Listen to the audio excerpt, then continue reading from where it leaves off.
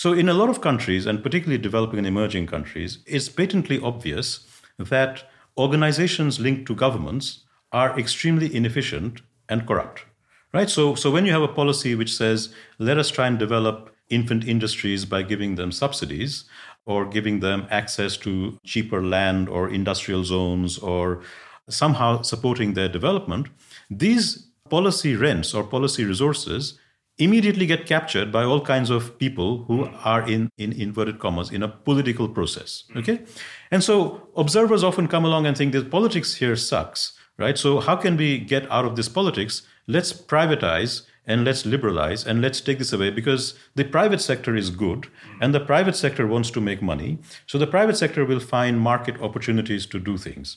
And what they ignore is that the private sector also has very low capabilities.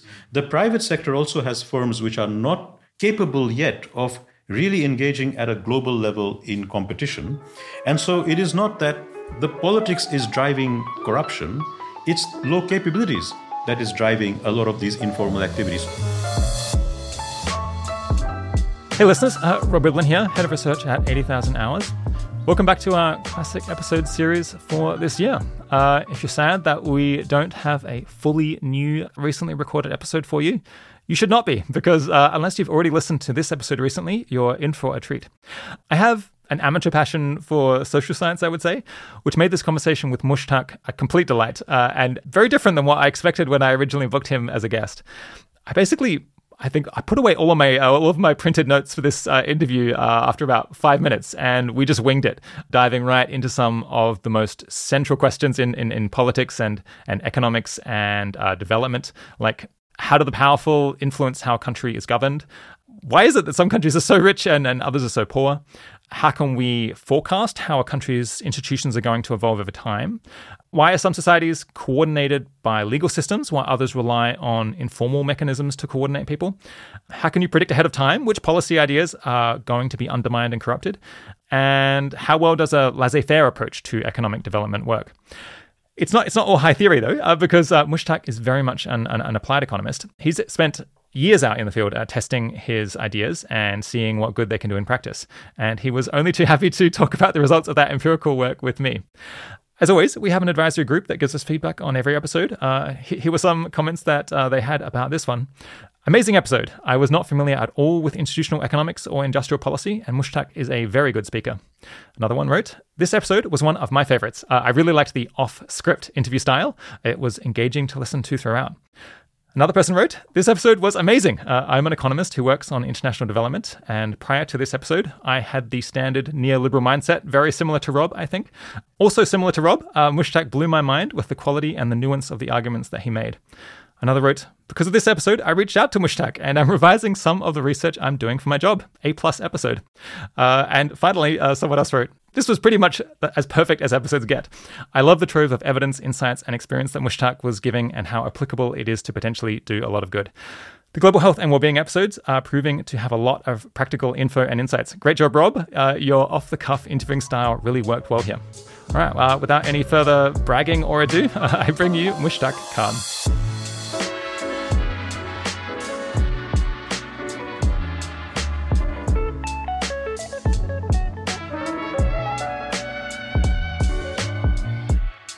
Today, I'm speaking with Mushtaq Khan. Mushtaq is a professor of economics at SOAS University of London, where he leads the Anti-Corruption Evidence Research Consortium, which has a grant from the UK's agency to figure out how to design anti-corruption projects so that they actually work. His main research interests are institutional economics and the dynamics of influence, rent-seeking, corruption, and clientelism. By reflecting on the selfish interests of the most powerful people in a particular political situation, he aims to anticipate the ways that government programs will ultimately be undermined and potentially find ways to get powerful groups to use their political influence for positive rather than destructive ends.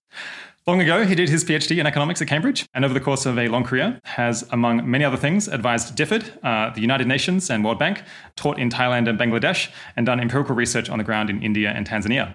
Thanks so much for coming on the podcast, Mushtaq. It's a great pleasure. I'm particularly excited about this interview because this is the first in-person interview that I've done since, can you believe it, episode 70 with Cassidy Nelson on the 12 best ways to stop the next pandemic and limit COVID-19. I guess that podcast didn't achieve its goal entirely. But that one was recorded on the 11th of February in 2020, which means that we've gone 527 days between in-person interviews. But here we are, both fully vaccinated with the windows open and negative lateral flow tests in hand. So fingers crossed this episode will kill neither of us. All right, I hope we'll get to talk about what sort of anti-corruption efforts are practical and how one figures that out. But first, what are you working on at the moment and why do you think it's important? So one of the most important things we're working on is actually policy implementation in developing countries, but in general. And policy is clearly extremely important for dealing with massive challenges that we face globally. And in developing countries in particular, but not just in developing countries, the policy implementation is often thwarted by social forces working at cross purposes with the policy. And this is often ignored by policymakers. And whether that is anti-corruption, whether that's industrial policy, whether that is climate policy, if the policy cannot be implemented, the policy might look very good on paper, but it's not a good policy. So a lot of my research is broadly to do with the general issue of policy implementation, and we are working on a number of global projects with multiple partners on different types of policy implementation issues. Hey listeners, just a heads up on what industrial policy refers to. Basically, industrial policy is a deliberate effort to encourage the growth of some part of a country's economy, most often some part of the manufacturing sector. Most governments do this to some extent, though some try to do it a lot more than others. And the classic questions that economists study about industrial policy are whether it's actually a good use of money, how to best direct any subsidies, and how to prevent the relevant support getting misappropriated or wasted, propping up industries that are ultimately doomed regardless. All right, back to the show. So your current main focus is this kind of grant from the UK's aid agency, where you're trying to test out things on the ground in Bangladesh and other countries to, I guess, actually collect evidence in favor of different theories and models and figure out what programs are likely to work. Is that kind of right? Yes. So one of these is the ACE program run out of SOAS, which is a research partnership consortium. It's a partnership of 13 or so universities across the world and other partners, which are private sector partners and agencies. And we are trying to figure out what might be feasible, which means implementable anti-corruption strategies, which promote development. That's one. And the other program, also funded by the FCDO, which is now the UK's, the aid part of it is included in FCDO because DFID is no longer there.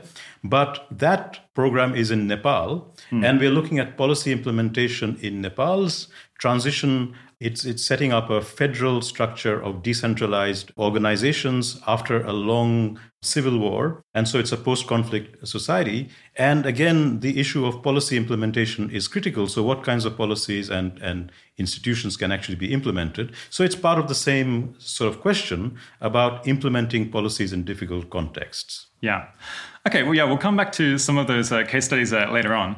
But I wanted to, I guess, start by kind of setting the scene of what I've come to understand maybe as the Mushtaq institutional economics lens on things. And I'm curious to know whether perhaps I've understood things correctly or maybe I've gotten the wrong end of things. So initially, when I was preparing for this interview, I think on the surface, a lot of your work focuses on corruption and anti-corruption efforts, which is interesting and important in itself.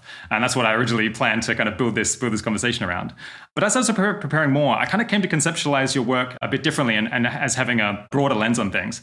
Rather than just being about corruption, it kind of feels like you bring a model of the effects of political influence on the development process as a whole and on predicting how policies are actually going to play out in the real world as a whole. So on your view, it's kind of potentially desirable for the government to offer resources to subsidize firms to build up their organizational capacity through costly experimentation as a country is developing.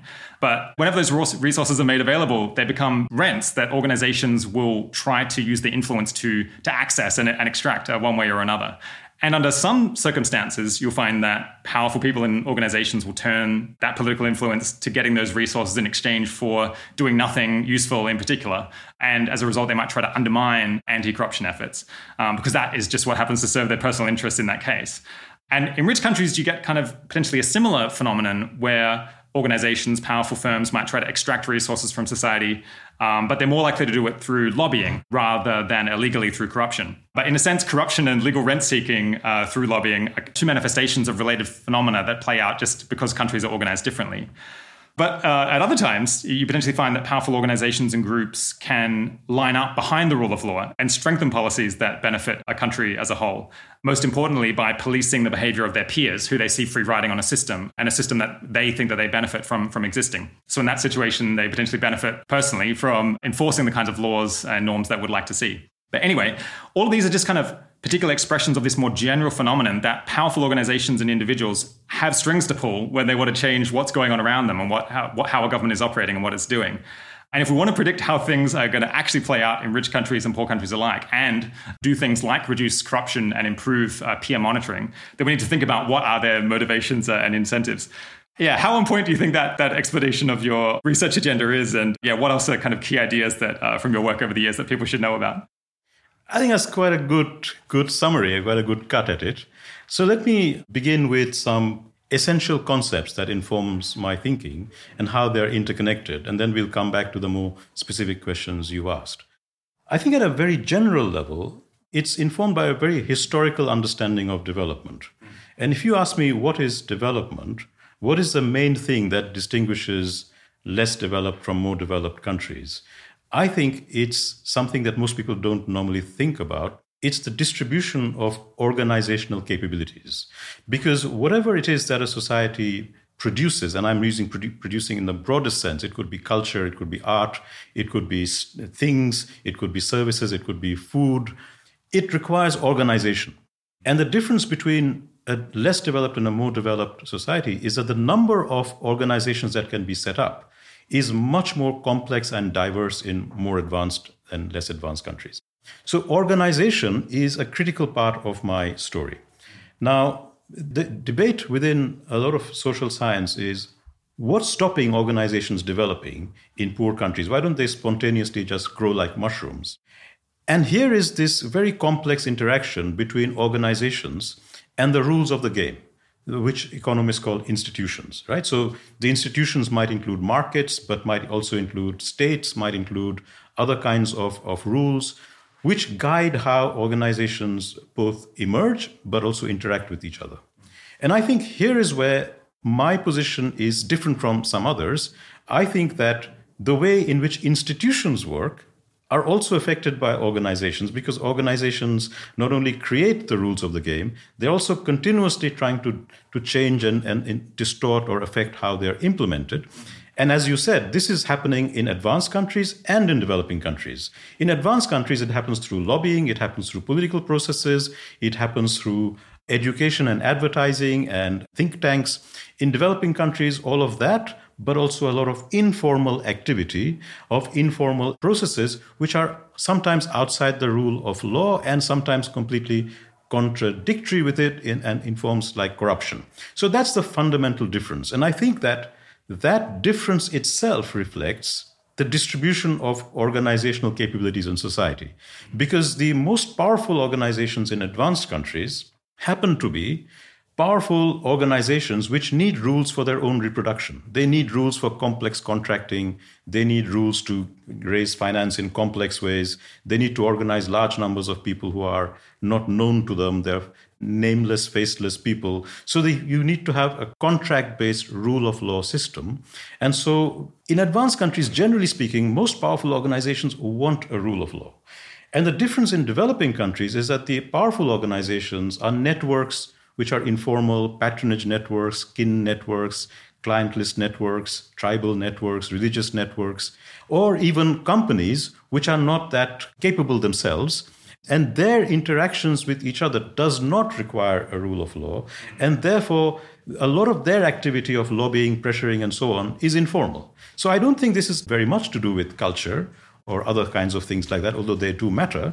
It's largely to do with the very nature of development, that developing countries have a preponderance of organizations which don't need a rule of law. And yet, the fact that they don't need a rule of law can stop other organizations developing which are high capability. Once you understand this complexity, you have to figure out how to nudge systems where you have a lot of players who don't want rule of law, but there might be pockets where in their own interests, some players want rules, and our job is to support that why? Because the aim of that is not a moral aim that we have to make people follow rules or behave morally. The aim is to help the very development of capabilities and organizations with capabilities that eventually results in higher levels of welfare for people, better lives, and eventually, as a byproduct, a rule of law, because all these people eventually will need a general enforcement of rules for their own benefit. And I think before we go on, I would like to define what a rule of law is so that your listeners know the difference. A rule of law means that you have a system of rules where if you are found to be violating that, and everybody might want to violate rules, right? Because there's also always a free riding incentive. I want everybody to pay taxes, but if I can get away with not paying taxes, I will not. That is common to all systems where rules have a common benefit, which is much more than the private benefit. So everybody wants the rules in an advanced country, but wants to violate the rules.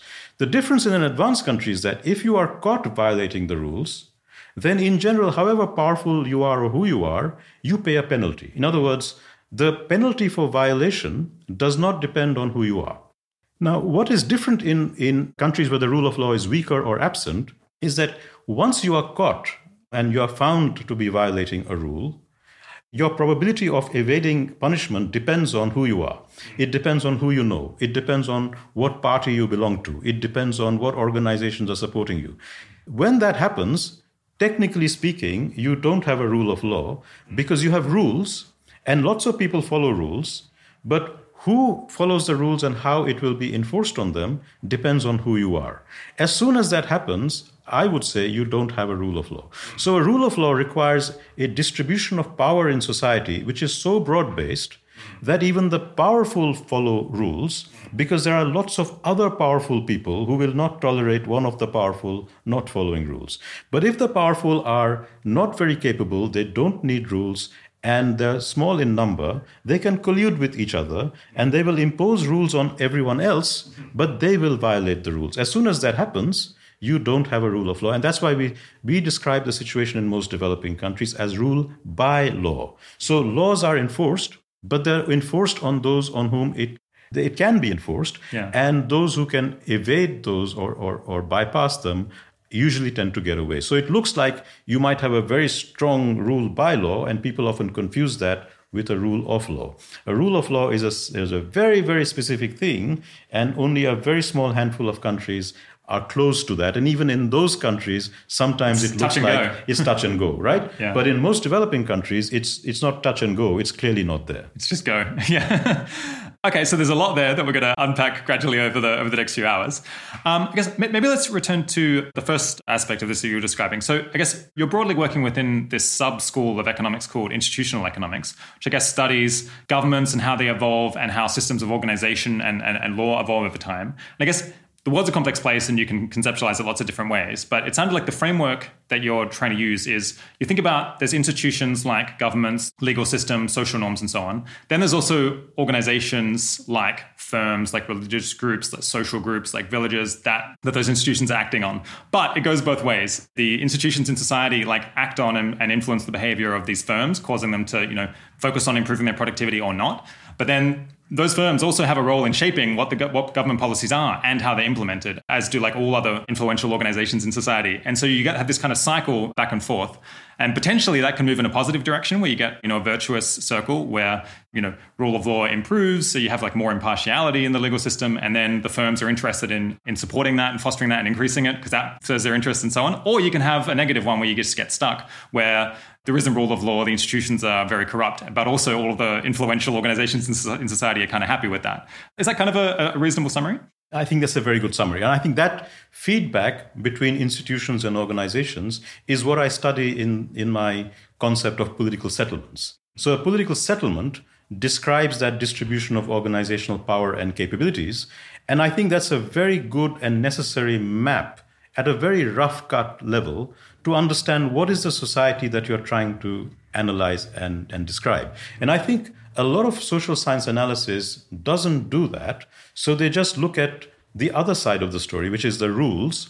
How much market should we have? How much competition should we have? What kinds of policies should the government have? Which policies work?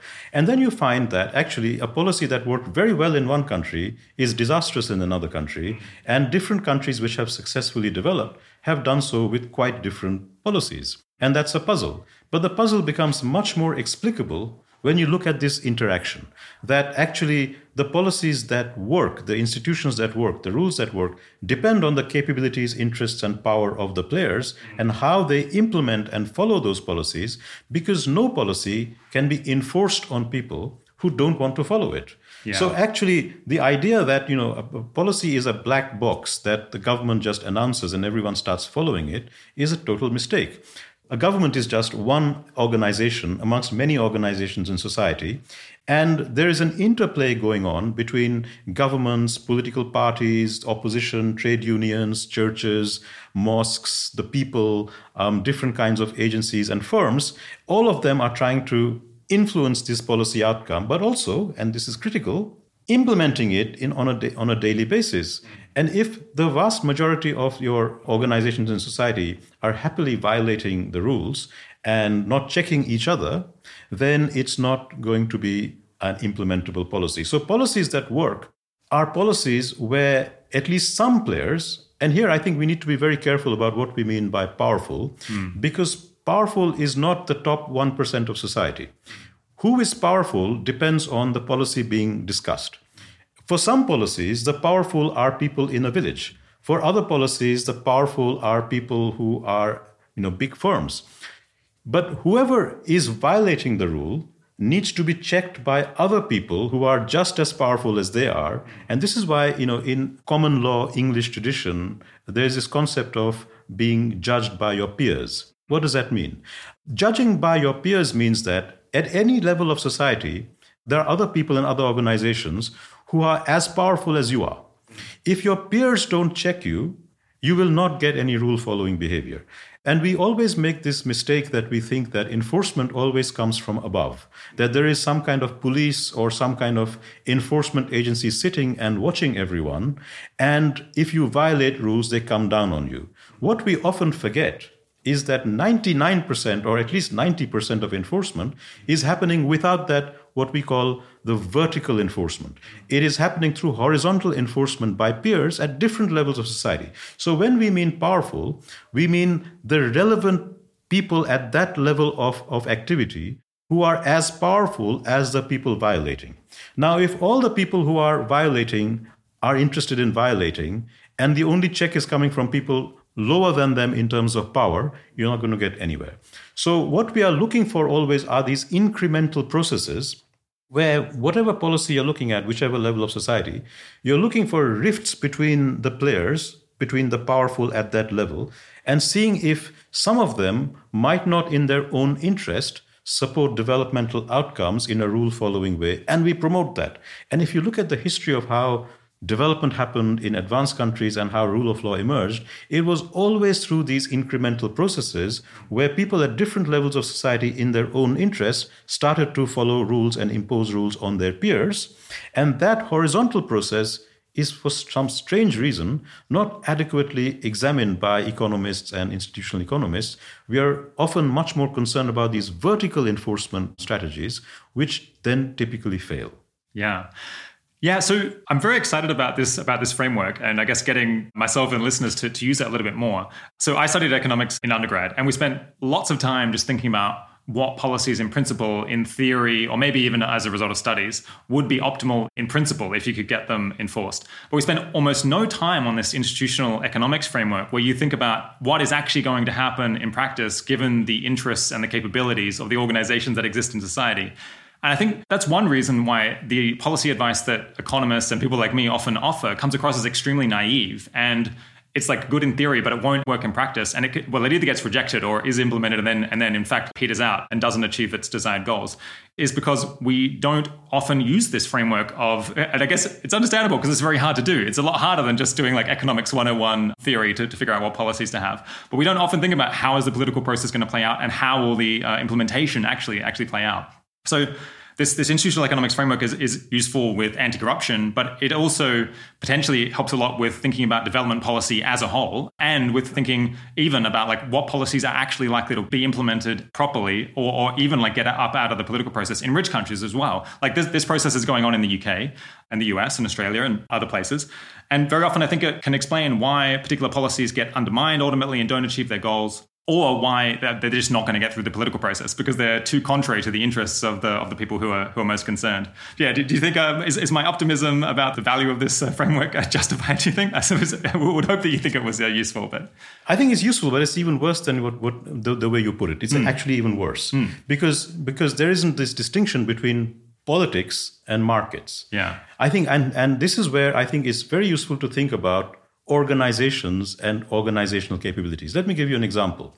So in a lot of countries, and particularly developing and emerging countries, it's patently obvious that organizations linked to governments are extremely inefficient and corrupt, right? So when you have a policy which says, let us try and develop infant industries by giving them subsidies or giving them access to cheaper land or industrial zones or somehow supporting their development, these policy rents or policy resources immediately get captured by all kinds of people who are in inverted commas in a political process. Okay, and so observers often come along and think that politics here sucks, right? So how can we get out of this politics? Let's privatize and let's liberalize and let's take this away because the private sector is good and the private sector wants to make money. So the private sector will find market opportunities to do things. And what they ignore is that the private sector also has very low capabilities. The private sector also has firms which are not capable yet of really engaging at a global level in competition. And so it is not that the politics is driving corruption, it's low capabilities that is driving a lot of these informal activities. So what happens with a lot of privatization and liberalization is you privatize these firms, and then you find that these private sector firms are now borrowing money from banks, which they are not repaying, that the banks can't collect this money from them, the banks collude with them, the private banks and the private firms collude in stealing money, which then the public bank has to then bail out because you don't want the system to collapse. And you have got another mess, but this time driven by private sector corruption, right? So this distinction between, we've ignored politics is not good enough. What we've ignored is the distribution of capabilities and organizations and how they're interacting, because the players are often the same. The players who are in politics are also in business. The players who are in business are often deeply connected to the army or in courts. And so what you have is a bunch of closely cooperating or colluding players with low capabilities. And here is the real problem, that there is no quick way of raising capabilities. This is a very slow process. And the process of raising capabilities requires policy and it requires support. So the problem is that as soon as you say that our firms are actually not fit for purpose, we can't open up trade and put them into global competition, and somehow foreign investors will invest in these companies and make them competitive, and they will not. What will happen is that these companies will go bust and you will have a meltdown. So in fact, you don't do that.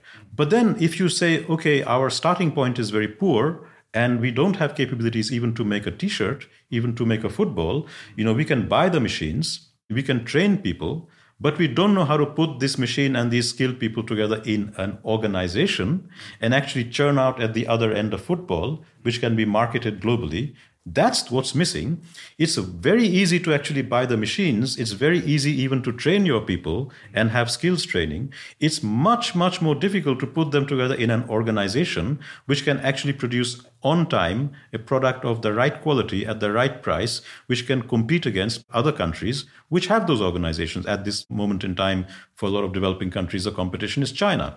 Earlier, it used to be South Korea, and before that, it used to be Germany and England. But whoever is the next country beyond you has an organizational capability which is much better than yours.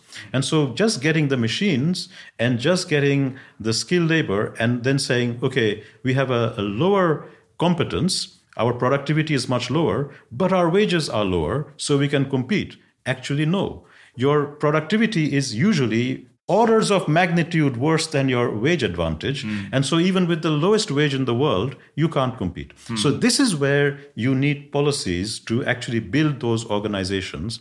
And that's where those policies then get captured if you've designed them wrongly, because you haven't aligned your policy with the interests and capabilities of your specific firms and specific sectors. Then the firms say, okay, we're getting this support, but actually this support will not take us to becoming a competitor with China. It's better we use our political connections and our networks and our organizational pressure and our corruption to just capture this and make hay while the sun shines, because we're never going to go from here to there. And that's where it fails.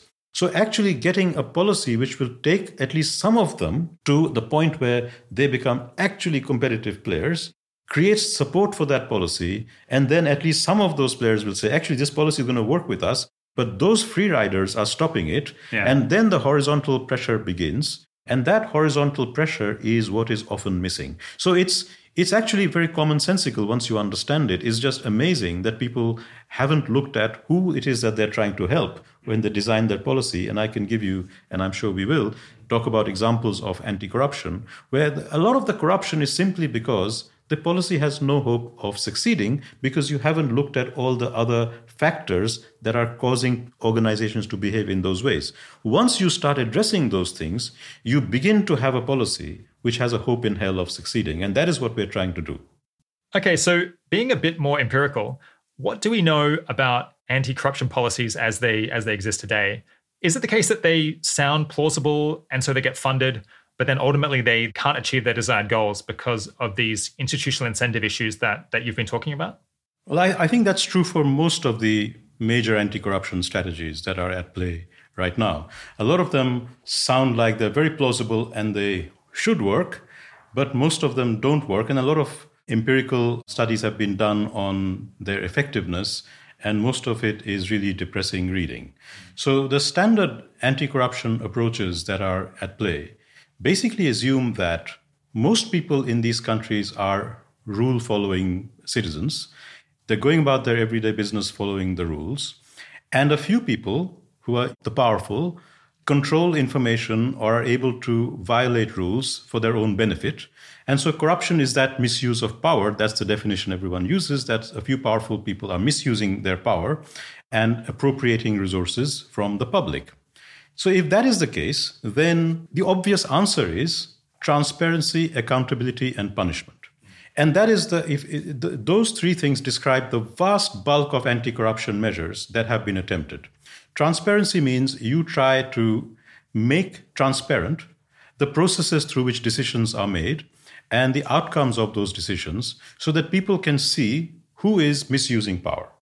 Accountability means you make it clear whose responsibility it was to make those decisions so you can hold them to account.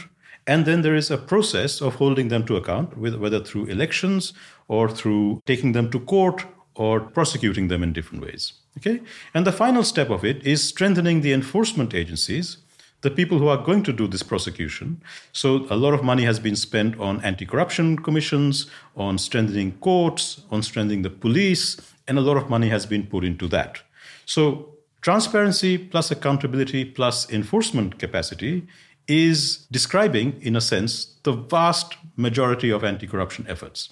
And generally speaking, the efforts have not delivered results which are sustainable. So for a time, for 6 months or a few months, you might get an improvement, but then things revert back to where it was. So the question is why? And the question is very easy to answer once you understand this distribution of capabilities, interests, and power. Because what you have in developing countries is a set of capabilities across society that means that they've adopted the rules of advanced countries, company law, election rules, rules of property rights, rules of governance. But in fact, the vast majority of people in those countries don't have the capability to adhere or follow those rules. So what you find is that 70 to 80% of society is informal. Most people have such low capabilities that their organizations do not even have the resources to register themselves as a registered organization. So forget about health and safety rules and employment rules and pension rules and other rules. They're not even registered. So you have societies where 70 to 80% is unregistered. You have big companies which are all of them violating different rules. You have a political process which is based not on collecting taxes and offering people services through the budget, because the tax base is very low and the demands are very high. So politics is organized through patronage, through clientelism. All the politicians from the prime minister downwards are breaking rules. In other words, you have societies where almost everybody is violating some rule. So when you come and say transparency, it's already transparent. If you go to a developing country, the taxi driver will tell you, as you're driving from the airport to your hotel, this building belongs to that minister, that building was that minister's, this prime minister made that much money. It's completely transparent in the sense that people might not know the exact figures and so on, but they know it's happening. In terms of accountability, we have elections, we have all kinds of processes, but the powerful, remember that powerful means those who are relevant for that violation. So the violation might be much lower down in society. Whoever is violating very rarely comes to trial and gets punished, because actually all of this is happening in networked ways, and each violator is linked with other violators, and everyone has something to lose. And so finally what happens is that your enforcement agencies are also corrupted. So the Anti-Corruption Commission becomes a tool in the hands of the government to chase the opposition and pick them up, or to threaten businesses who are not playing ball, saying that we will have an investigation of your tax, and then they start playing ball with the government. In other words, the police, the courts, the Anti-Corruption Commission, on whom a lot of money is being spent, are themselves a source of the problem. So when you look at that, and I think anyone who lives in a developing country will immediately recognize this, you can see that this approach from above, whether it's transparency, whether it's accountability, whether it's enforcement, isn't working. Now, it's very important for me to make this clear. We are not saying that this should stop. I think that some of this needs to happen just to keep pressure on the system. But I think what needs to stop is an expectation that this is anywhere close to being sufficient to achieve anything. And we really need to work on the other aspects of anti-corruption, which I'm going to talk about later, which is where the action is. But it's not that you should let these people off the hook. The point is that you might identify the corrupt prime minister, you might get rid of the corrupt prime minister, but since the system is a low capability, informal system, the next prime minister will be just as corrupt. So we shouldn't put our hopes on that process of enforcement from above for achieving either development or anti-corruption. So this concept of capabilities is super central in this model, because the capabilities of people and organizations determines whether they want to compete globally or whether they prefer to take rents or use some other method to make money. Yeah, how do you define or imagine what capabilities is at a brass tacks level? And maybe why does it take so long, decades it sounds like, for a country to build up, or organizations to build up the kind of capabilities that they need? Really big question there, you see. So I think at one level, the answer is quite simple, but it's not a uniform thing. Capabilities can describe quite different things depending on what kind of organization you're talking about. So let us take the simplest kind of productive organization in a developing country, which is a labor-intensive, very low-tech manufacturing of something of very little value and very little markup. Something like a T-shirt or something like a football. Okay. Now, why is it that not every developing country is producing this? Why are there a few countries which produce it and most of them cannot?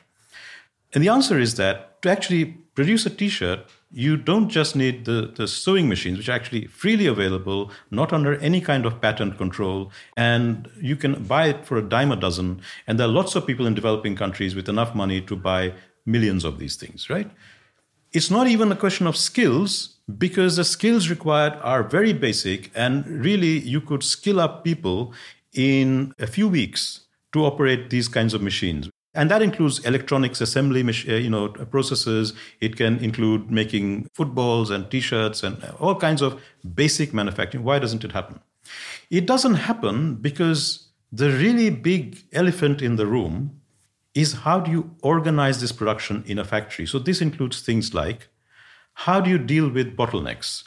How do you make sure that your processes are aligned so that the different inputs and outputs are aligned for the fastest throughput of materials? How do you reduce wastage? How do you ensure quality control?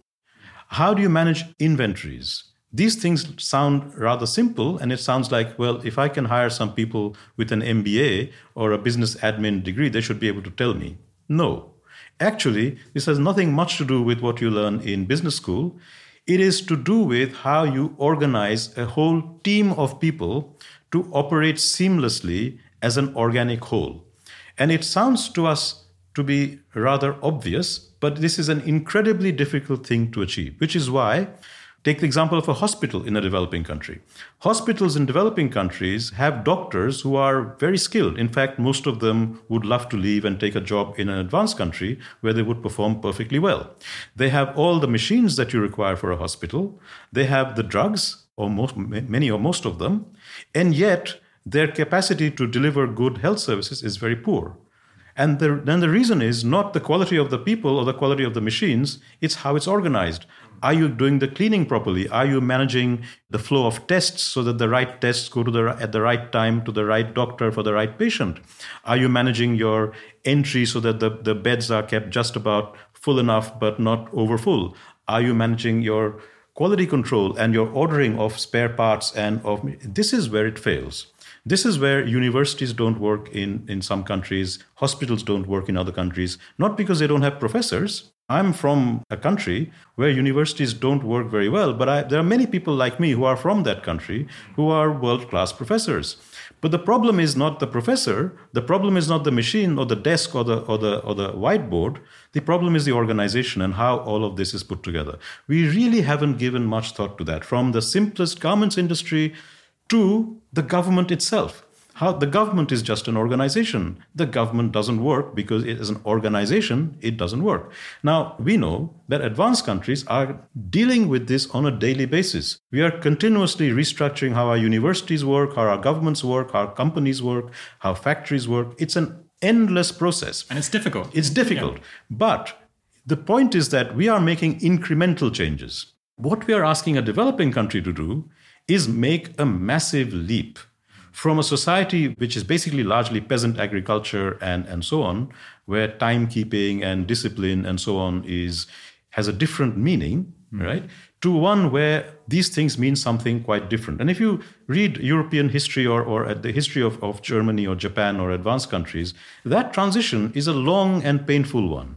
Okay, it's about converting society into a lot of different organizations which are working seamlessly. That's not easy. It requires a lot of resources. And here is another point that we forget. And that is the problem of late development. The problem of late development is that when England was the first industrializer, other countries in Europe were just a little bit behind, right? So Germany could start catching up with Bismarckian and List's policies of supporting their industries, and it wasn't such a big gap to catch up, right? Japan could catch up with Germany, but it required a lot of state assistance with the Meijis, but it was... By the time you come to today, the gap in productivity between a China and a Bangladesh, even in something as basic as garments production, is not just a few percentage points of productivity, it's 7 or 8 to 1. Right? Which means that with 1/3 or 1/5 of the wages, Bangladesh finds it very hard to compete. Now, and we're talking about garments. As soon as you start talking about something more sophisticated, the productivity gap might be 15, 20, or 30 times more in the next country, and no wage advantage will get you there. And this is where you need a lot of learning by doing. And that's another key concept. The learning by doing is that you need to set up organizations which are, when you set them up, completely uncompetitive. And then you have to find some way of giving them that knowledge, either through transfers from outside or through their own learning or through some combination. But none of this is going to happen purely through market incentives, because it's not worth anyone's while to do that, because there isn't a lot of money you can make doing this. And this is why the learning that happens, which is very critical, doesn't usually happen just through market incentives. It needs something else to drive it. And that is why capability development is so difficult. It's basically another way of thinking about capability development is this is the problem of late development. When the gap between your organizations and the next country is anything more than just marginal and incremental, then markets won't solve the problem. If it's an incremental small issue, then someone will come and invest, raise your competitiveness and make lots of money because your wages are lower. But if the gap is so big that they have to invest a lot and your wages, even if they're zero, they're not going to make money. They won't come. And that's actually what you see. Most developing countries have their gates open waiting for investors and they don't come. The low wages don't help. It's your absent capabilities that are really the binding constraint. So to think a little bit more about why is it that the market wouldn't solve this problem? I suppose, so why is it that a firm, say, in these countries wouldn't say, well, we're going to play a long game, we're going to spend 10 years or 20 years developing our workforce so that we can organize ourselves properly, and then we'll be able to compete, and then we'll make a lot of money. I suppose one thing is you'll have like internal principal agent issues where the people who are at the firm, by the time it can ever make any money, it's going to be so far down the road that the people might have changed. I guess you also have a problem that they'll learn a whole bunch of stuff about how to make, say, garments manufacturing work in Bangladesh, but then that will bleed over into other firms, and it'll be other people who mostly get the benefit from this rather than the firm that's investing all of the money. Because you also just have risk aversion. But yeah, is it possible to pinpoint more why it is that an investor or a firm itself wouldn't even really try to make that leap towards becoming globally competitive in terms of their organization? All of the things that you mentioned. Okay, so it's to do with risk. It's a huge risk if the gap is large. The return from taking that risk is a social benefit. Now, that social benefit is that you develop organizations in your country that then create lots of jobs and so on. But the initial investor isn't going to capture that, right? So the point is that the social benefit is huge, but the private risk is also huge. So you have to have some way of sharing that risk. And the risk is actually not just that you don't know what will work. You might know what will work, but it will just take a long time to get there. And you'll be making a loss the whole time. And you'll be making a loss the whole time. And you need to have many checks and balances for this thing to work. And so if it's just one investor going in a very foolhardy way into a society where everything is informal and lots of informal rents exist, you don't know whether your investment will also not be captured by these informal networks and be frittered away. And there's no contract enforcement that you can do there, which says that I want my money back if you don't succeed. So you are also talking about countries where, because of this informality and poor governance, you also have very weak contract enforcement. So on top of everything else to do with learning, you have a contract enforcement problem. And people say, well, we could solve this problem by having better contract enforcement with good governance. And that is this whole chicken and egg way of thinking. You have to have your policy work in the world as it is now, not in the world you would like to be in. So you have a country where you have weak rule of law, where corruption is very high, where you have high levels of risk, both in contracts, but also in the very process of delivery. You would have to be really foolish to go and invest lots of money there. So actually what people from outside invest in, or even people from within the country invest in, are things where you can make quick money easily by being close to power, by doing deals with powerful people and protecting your markets. You make your money quickly and you reduce your risk. So there's nothing wrong with that, except that this is not developing those broad capabilities which are going to be essential for real development, as opposed to pockets of development where some investors and some politicians and so on are connected. And sometimes they do really good work. It's not always that these kinds of networks and collusions are value destroying.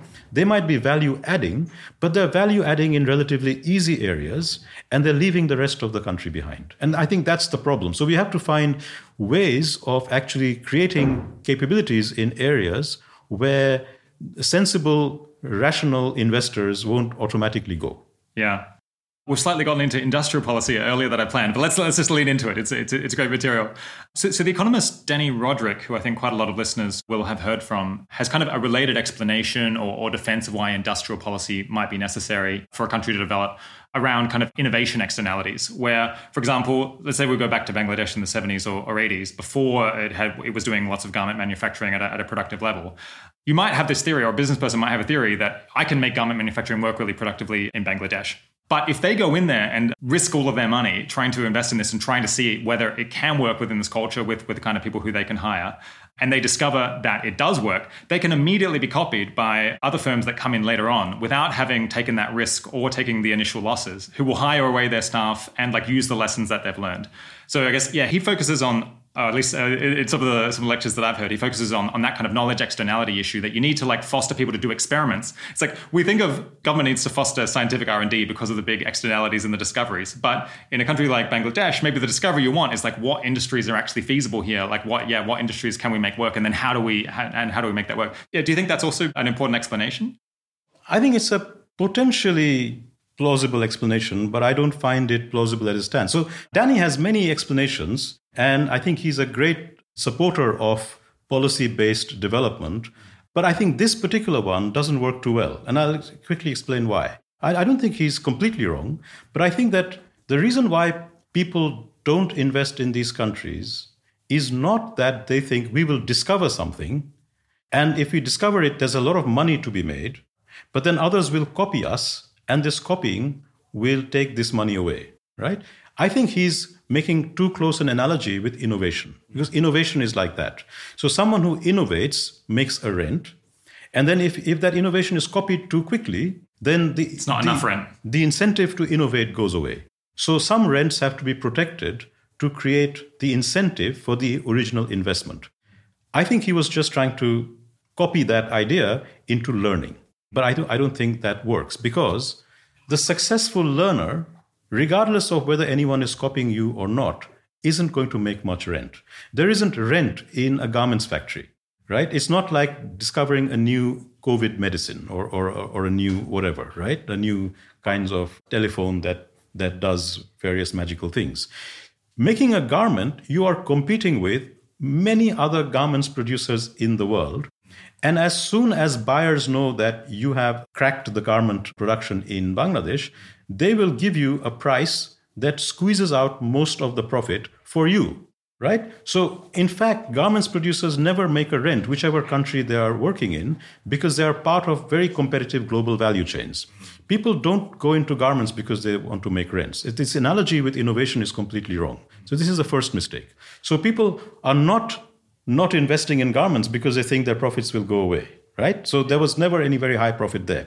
If you are successful, you will make a normal profit. That's all you can expect. Because as soon as you're profitable, the pricing and the quality control in the global value chain will not leave you with anything like an innovation rent. Absolutely impossible. I think the idea might be that you figure out how to take people whose salaries are extremely low because their opportunity cost within this very poor country is very low. And then you can earn the rent, in a sense, by producing garments in a productive rate while hiring people who you pay relatively little. Yeah, but your buyer knows that. Yeah. Right? So your buyer knows your cost of production. They're not going to give Bangladesh the same price they're giving China. And that's why they know that it's cheaper to produce it in Bangladesh. They will figure out exactly what the pricing is, and they will give you a price which is high enough to be competitive. And that's what they will do. And that's true for a lot of these low-tech commodity production, right? You do not make a lot of money simply because your wages are lower. And as I just said earlier, your productivity difference is still substantial. So figuring out how to make garments in Bangladesh doesn't mean you've achieved Chinese productivity with Bangladeshi wages. It means you've raised productivity in Bangladesh just enough to survive with the initially very low wages, and any profit you have there will be intensely negotiated with the buyer chain, the value chain, that you will actually not make profit, whatever happens, right? Because you're starting off with very low productivity. So the real question is a different one. How and why do people invest in these productivity-raising capability developments? And in a sense, the problem with Danny Roderick's, that particular explanation, he has many explanations, as I said, is that he doesn't really spell out that process. It's almost like a discovery issue. Bangladesh might be good in making garments, but no one knows that yet. So I go and discover that. Actually, Bangladesh is not good or bad at making anything. And another country might not be good or bad. He has this example that some countries are good at making hats and some countries are good at making bed sheets, and then the investor discovers what they are. I think that's completely wrong. No country is good at making hats or good at making bed sheets. They're good at making nothing. Any of these poor countries could make hats or bed sheets. That's not a discovery problem. It's a capability development problem. And the capability development problem requires a lot of investment, which at the end will give you profits, but not massive profits. Okay? And so, can I give an example of this? Yeah, go for it. No, that sounds great. Yeah. So if you look at actually what made Bangladesh succeed in the garments industry in the late 1970s, early 1980s, it was nothing to do with discovery. Actually, everyone was trying to get into garments. The Americans were trying to protect their own garments industry. And then they came up with this multi-fiber arrangement deal, which would protect their garment industry from competition from the existing garments producers in South Korea and Turkey and so on, by limiting imports from those countries with quotas. Then they had to make this deal acceptable to the world, to other people in GATT. At that time, that was the precursor of the WTO. And so they came up with this deal which said, let's get some votes from some countries by saying that the least developed countries, LDCs, would not have quotas, and the already competent garments countries will have quotas. So they got votes and they got this through. The expectation was that these least developed countries will not produce garments, right? So they're protecting their garments industry, and it'll take them too long to do it. Now, what happened was a very interesting deal which created just the right incentives in Bangladesh. All LDCs had this, but very few LDCs broke into the American market. What happened in Bangladesh was a very chance event where the South Korean company, Daewoo, was looking to offload its fabric because it was quota constrained with garments. It could no longer export. It was looking for a partner in any country in the developing world, but it was very risky. So what happened was in Bangladesh, there was an investor, one of these politically connected, very rich, don't ask where the money came from kind of people, who was willing to buy all the machines, buy the land for the factory, set up this massive factory, but didn't have the organizational capabilities. So it wasn't like someone came and discovered what needed to be done in Bangladesh. They knew it could be done, but they didn't have the capabilities. So they did this deal. The deal was that this Bangladeshi company called Desh would send 150 odd mid-ranking staff to the Busan factory of Daewoo in South Korea. They would sit in the factory and learn the organization, learning by doing. And that part of it, just the learning by doing part of it, would be financed by Daewoo. Everything else would be financed by the Bangladeshi investor. And if it was successful and they came back and Bangladesh started exporting, Daewoo would immediately deduct some, I forget the exact figure, something like 7 or 8% of the sales value from the sales, which is massive, but nothing like an innovation rent, right? 7 or 8% is in the world of commodities a massive amount of money. Now, why could they afford to do that? Is because the quota rents in the US had raised prices in the US market higher than even what the South Koreans were producing at, right? But that was the whole point of the quota. The quota raised prices in the American market to protect American producers who were less competitive than the South Koreans because their wages were very high. So the quota in the US raised US garments prices.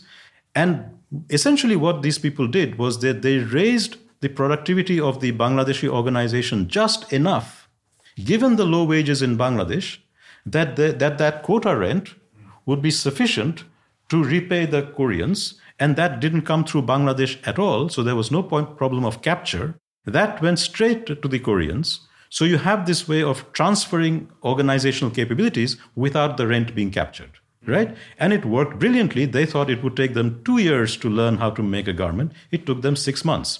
Because the Bangladeshis who went there knew they couldn't stay on in Korea. There was no way they could capture the rent. The Koreans knew that there's no point drawing this out because they're going to get the same return anyway. So they put an intensive amount of training into this organizational stuff for the Bangladeshis. They came back. Desh grew at 100% a year from then on. And this story is now extremely well known. Out of that 150 people who knew now about what the organizational requirements were, 130 of them or so, some ridiculously large number, went and set up their own garments factories. And then the mushrooming began, right? So it was a transfer of organizational knowledge with a specific set of rents rather than a discovery problem with a rents problem, which is the one that Danny Roderick talks about. They're both rents and they're both solving specific problems. But I think on this one, I think Danny was chasing the wrong target. Okay, so on this view, in order to make this leap from being like very low organizational capacities, not able to compete on the global market, to actually being able to do so, you need often some kind of subsidy, some sort of rent in the meantime in order to foster that and get it going. I guess this sort of industrial policy is like often viewed somewhat negatively, I think, within economics, because economists expect these rents to just be captured in exchange for doing nothing, which I guess you're also worried about, because that is a very familiar story. How can one set up industrial policy and all these kinds of subsidies such that it's not just captured in exchange for nothing, and you actually do, like, the firms and people do face the incentives to make this leap in capabilities rather than just taking the money and running?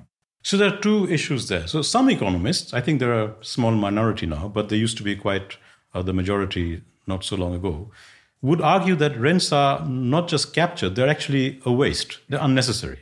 So an efficient market would have no rents, because a rent means you're paying something for something which is higher than the next best opportunity, right? So why should you pay more for a widget than some other country can be producing it at? So I think, so there's that element of it. So a lot of market economists, liberal economists, are against rents because they just see it as inefficient.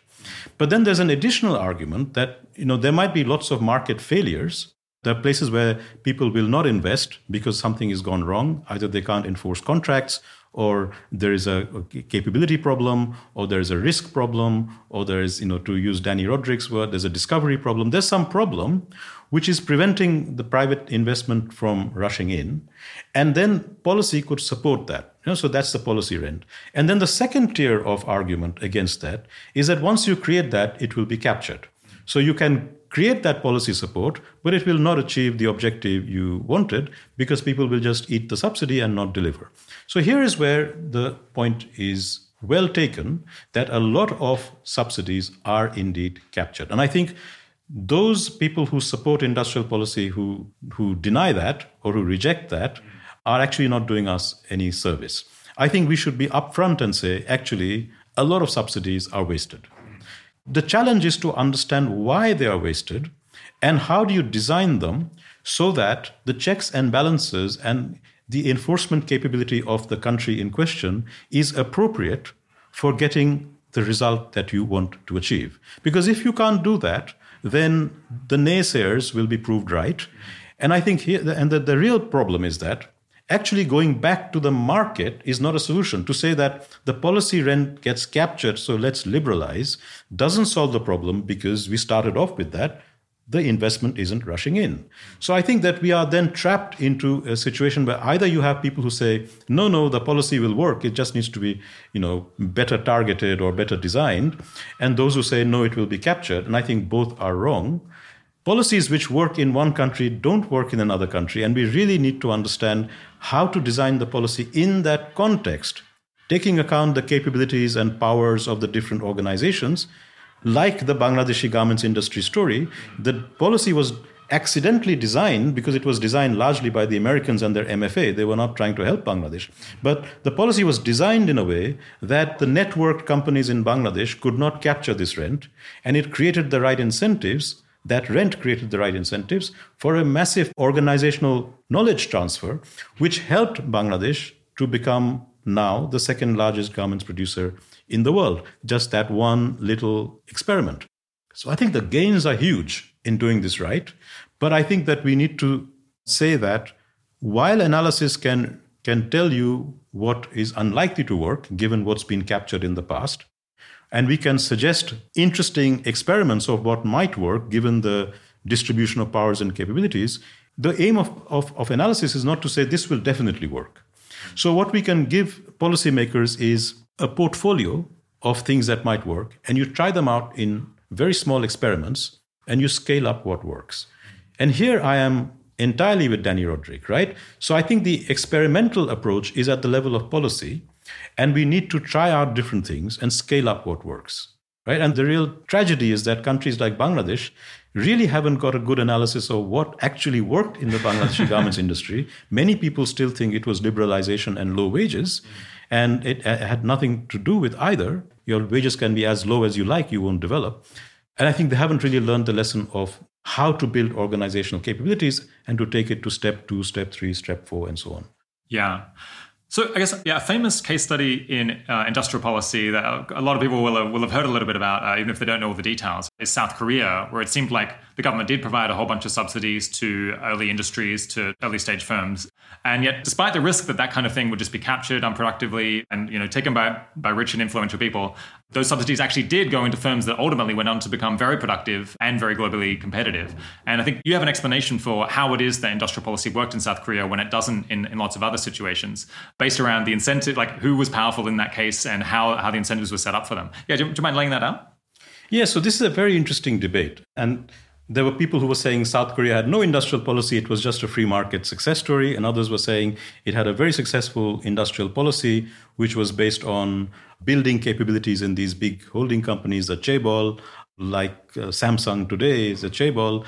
And these capabilities were built up by giving them the resources to do the learning by doing, to set up productive organizations and learning how to raise their productivity. The question is, very similar policies did not work anything like as well in India, in Pakistan, in many African countries, and so on. And my explanation, and this is how I started my work on political settlements and organizations, was to look not at the policy, but at the capabilities and the power of the organizations that were being supported.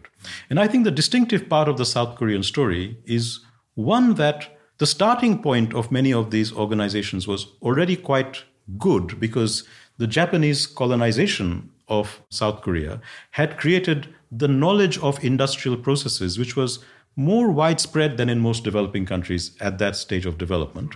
The Japanese had run organizations in South Korea, and many of the managers of these organizations became the owners of the future South Korean chaebol.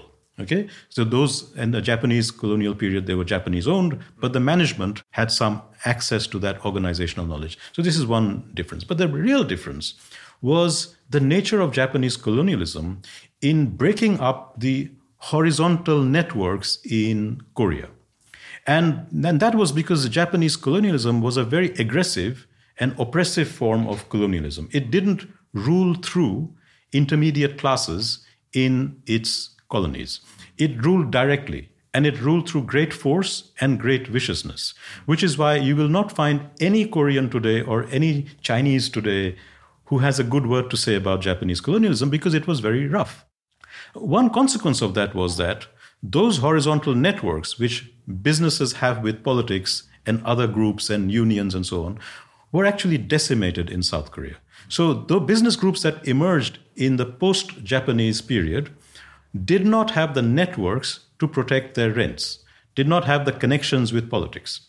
So now you have, in the 1960s, Park Chung-hee comes on and he starts trying things which are, in a sense, quite obvious. We can't produce these things. Why don't we give some export subsidies? Why don't we give some protection? Why don't we give them some low-cost loans from the publicly owned banks? Things which every developing country has tried. It's not rocket science. It's obvious. You can't produce these things. Your productivity is low. Let's do it. The difference was not that the South Koreans had innovated something called industrial policy. Everybody and their dog was trying it at that time. In fact, the South Koreans learned a lot from Pakistan, which also had a military government at that time and was doing exactly the same things: export subsidies, import protection, low-cost loans to large business houses, etc.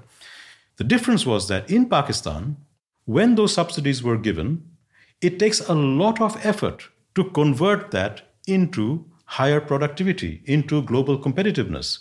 And here is a real problem. You kill yourself trying to achieve this productivity, and your prize at the end of it is you lose your subsidy. Yeah. Right? And now you're floating in the ocean of global competition and surviving. Nobody in their right mind would want to do it. You do it because you are compelled to do it, because you know that you only have the subsidy for a brief period of time. You either sink or swim. And if you swim, you will then be competitively swimming for the rest of your life. No one wants to do it unless they're compelled to do it. The Pakistani companies or the Indian companies or the other companies in the developing world who got these subsidies figured this out quite quickly. They realized that with this protection, to get to where I want to be competitive is a massive amount of effort and hard work, great risk. I will face a lot of opposition from everyone, and the prize is I lose my subsidy. So instead, what I do is I use my networks. I'm connected to that politician. I'm connected to this trade union. I'm connected to this faction. I'm connected to this bureaucrat. I'm connected to this bank. Why don't we share these rents and protect anyone from taking it away? The South Koreans could not do that because these companies were not connected to the banks, to the politicians, and so on.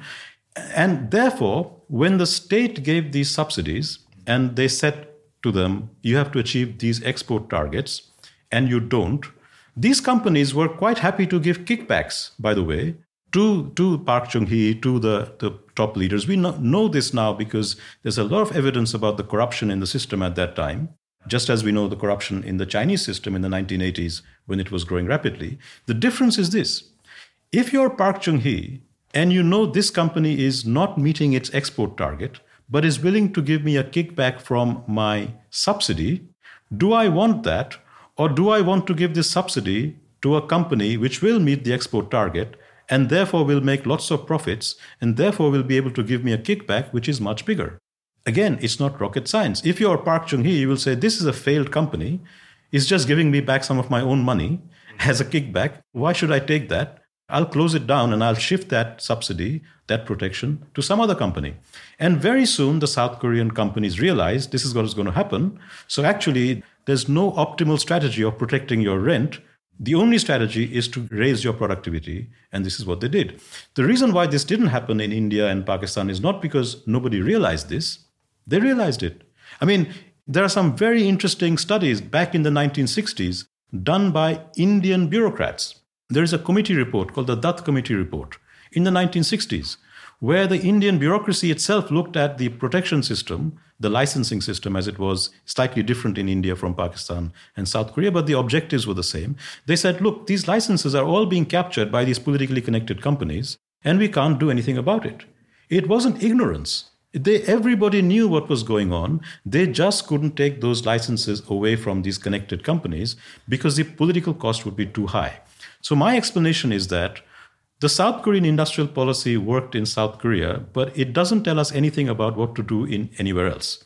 So if you want to do industrial policy in India or Bangladesh or Nigeria or wherever, you need to design it completely differently in a way that you provide the resources to those companies to raise their capabilities, but not in these mechanisms, not with these mechanisms, which gave them subsidies up front and then said, if you don't perform, we'll take it away. It's the taking it away which is not credible with connected companies. Yeah. But taking it away was credible for the South Korean companies for very specific political settlement reasons. The South Korean political settlement, the distribution of power, largely as a result of the Japanese, very specific Japanese colonialism, was very different from the countries which had British or French colonialism, where the colonial period, the colonial powers worked through intermediate classes who became extremely powerful through that colonial experience. It was indirect rule. So there's a kind of quip that India was ruled by Indians, yeah. and therefore a lot of people colluded with the colonial power. I mean, we don't like to talk about this anymore, but in fact, if you go back to India or many countries with British colonialism, you will still find really old people who say the British weren't that bad. Why? Because the British actually ruled through local power elites and worked through them and shared resources with them in a way the Japanese did not. So the British actually, while they were nicer in one respect, left behind a much more toxic legacy in another respect, because you created a political settlement with all these informal networks horizontally between business and politics and bureaucrats and so on, which becomes really difficult if you are trying to do South Korean industrial policy. It's not impossible to do other kinds of industrial policy, but South Korean industrial policy will not work. Okay. Yeah, just to recap, to check that I've understood, I'm going to remember the South Korean story properly. So there's, I think, 3 different key aspects for why it happened to work in this case. So one is you have got the Japanese colonialism, which meant that South Koreans had already had exposure to productive industrial mechanisms and to the kind of capabilities and organizational structures that you might need. So that made it more imaginable for these firms to say, well, we actually are going to be able to compete globally. Then you had, because the Japanese had also decimated all of the existing kind of patronage networks, like the ability to call in favors between firms and politicians and so on, that had kind of been swept away. it meant that it was credible for the government to say, we're not going to continue these subsidies indefinitely and just keep providing you free money, because these firms didn't have existing favors that they could call in with the politicians. And then the third one was that the system was set up via this sort of corruption such that it was in the interests of the politicians and I guess potentially the bureaucrats who were running the industrial policy to fund firms that were becoming more productive or had good prospects of becoming globally competitive, because then they would get larger kickbacks, basically. So it was in their interest as well to think about, how can we fund the firms that are most promising and defund the firms that are not performing and aren't going to go anywhere. Is that kind of the right story? You put it more bluntly than I would, but I in a more extreme way than I would. But I think that's generally right. So the last point, that the incentives were set up so that, the corruption did not stop the politicians from disciplining inefficient firms, is absolutely right. I think, so, you have to look at rent-seeking and corruption in the context of these organizational decisions and the bargaining between them. I think it is really naive to think that in any system, even in an advanced country, that politicians, bureaucrats, and big businesses and even small businesses are operating in an altruistic way, right? They're always operating to get some benefit for themselves.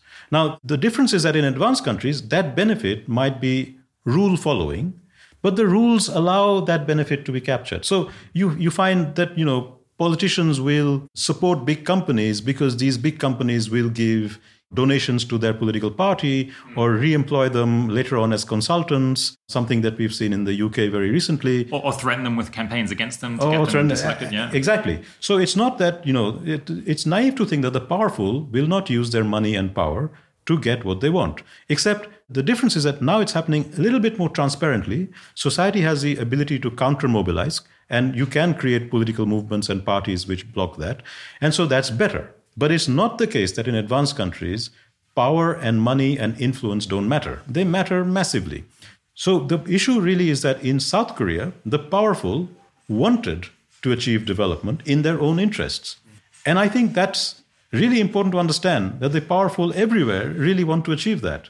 So it is not that the rulers of Pakistan or the rulers of India were actually not trying to develop their economy. They were in, just to give, Pakistan and India were in military competition with each other, right? They needed to develop their economies to build their army. So just like the South Koreans faced the threat from North Korea, and many people say that's what focused their minds, actually, Pakistan and India were at loggerheads.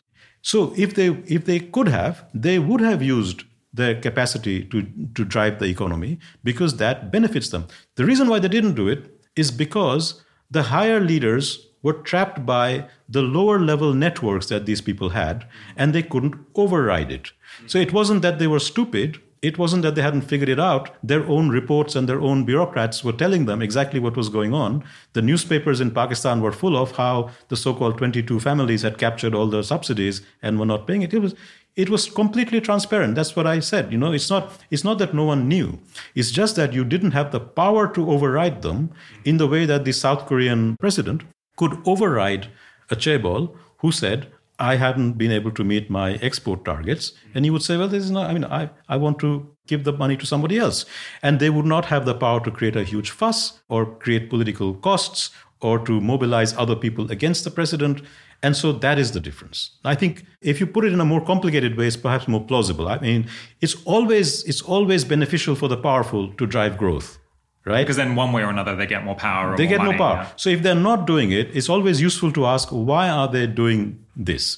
And there are only two possible answers, right? One is that they're really abominably stupid, right?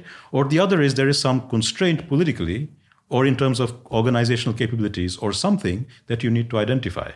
And I think there are very, very few leaders in the world, and certainly not Nehru or Ayub Khan or the others who were leading the Asian countries in the 1960s, were not that stupid, right? They had political constraints which prevented them from taking on these people who were capturing rents. And then the final nail in the coffin is that if everybody is capturing rents and taking away, you just join them. So some of these kleptocratic leaders in developing countries simply become kleptocratic because everybody is capturing the rents. They might as well take some money out to the Swiss banks, right? Can I go on and give you another classic example of this? Sure, yeah, go for it. No, I love it. So a classic example of this is Chiang Kai-shek, the leader of Taiwan, who converted Taiwan from pretty much a backwater of China into a remarkable success story, in many ways more attractive even than South Korea in terms of distribution of income and assets, right? It is still now the largest producer of semiconductors for computers, bigger than China. Exactly. It's incredible. Yeah, Now, bigger than the US. Exactly. So how do you explain this? Now, Chiang Kai-shek was in China in the 1940s one of the biggest warlords. He used to go around from place to place in a train full of guns and his own personal army, and he was fighting other warlords. In his behavior and in his preferences, he was no different from your Afghan warlord of today. This chap loses a war with the Chinese communists, goes across the water to Taiwan, and suddenly develops, through 49 or so years of martial law, one of the longest periods of authoritarian rule, one of the most developmental states in Asia. What happened? I mean, what happened across the water? And I think the answer is that in China, he was one of many warlords. He could enforce nothing. Everybody else was stealing. You start stealing as well. In Taiwan, he had complete control. He had brought in an army which could completely dominate the society. Why would you steal from your own house?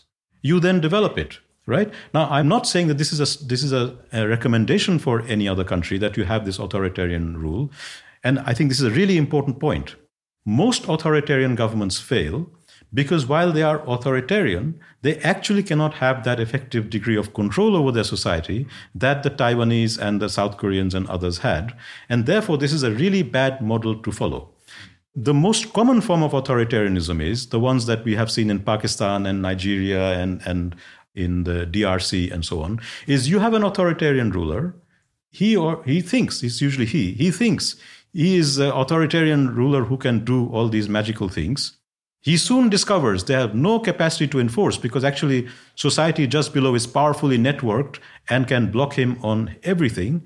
And then these authoritarian rulers become thieves themselves. They are the ones who are sending money out to the Swiss banks and so on. So again, just like industrial policy works in some places and not others, authoritarianism works in some places and not others. And I think one of the real dangers in a lot of simplistic political economy is to say that if you have authoritarianism and industrial policy, you will succeed. And actually, in 9 cases out of 10, you will have a disaster.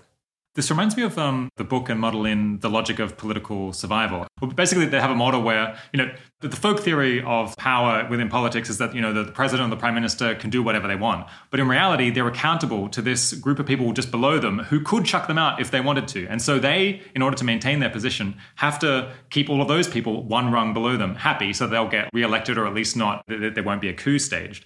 And I guess you're describing that in Pakistan, that, the prime minister of Pakistan might really want to develop the country, but they're constrained because they can't annoy the people one level below them, because if they do, they will be removed. And so the amount of discretion that they have is actually quite limited.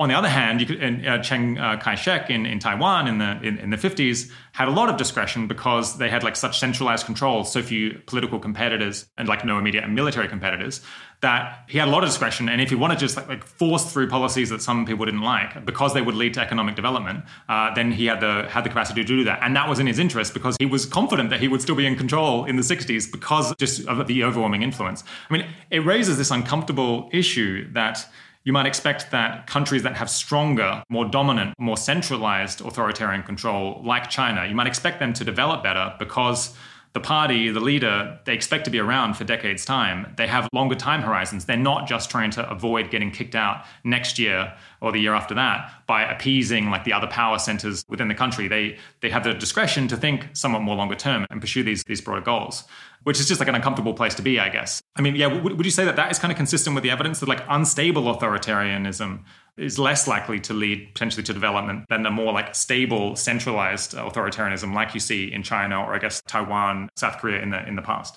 So it's complicated. And I think there are a number of pieces to this puzzle. So when we talk about authoritarianism, we are often talking in a very loose way. Okay, so in my political settlements analysis, I cut it in different ways. So it's about how much horizontal competition the ruling coalition faces from people not in the ruling coalition, and how much implementation capacity they have down the ruling coalition vertically, that is other people lower down going to listen to instructions from above, and what are their incentives. And I think that from that perspective, to have a ruling coalition that both has a long time horizon, because they don't face very credible opposition horizontally, and has the capacity to put instructions vertically down the chain, which will be listened to, and people lower down the chain haven't made their own coalitions with outsiders or with each other to block it, is extremely rare. Now, I think that in different ways, the East Asian countries have bits of that, and you would have to look at their history to understand this. But the other thing is, the other part of the political settlement story is that you don't just look at organization of political organizations, you have to look at the organization of economic organizations. And there again, as we were saying a little earlier, the South Korean organizations already had some capabilities. Now, this kind of top-down, policy-driven capability development works when you have very low business capabilities or productive capabilities in the business sector, and you can hothouse the development of these organizational capabilities.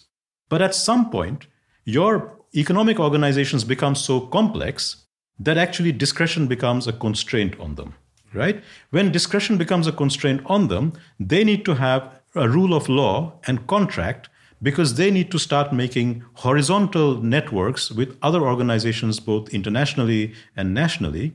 And that's what happened in South Korea in the 2000s, when the chaebol, who had been hothoused under the previous regimes, began to say, we want a rule of law.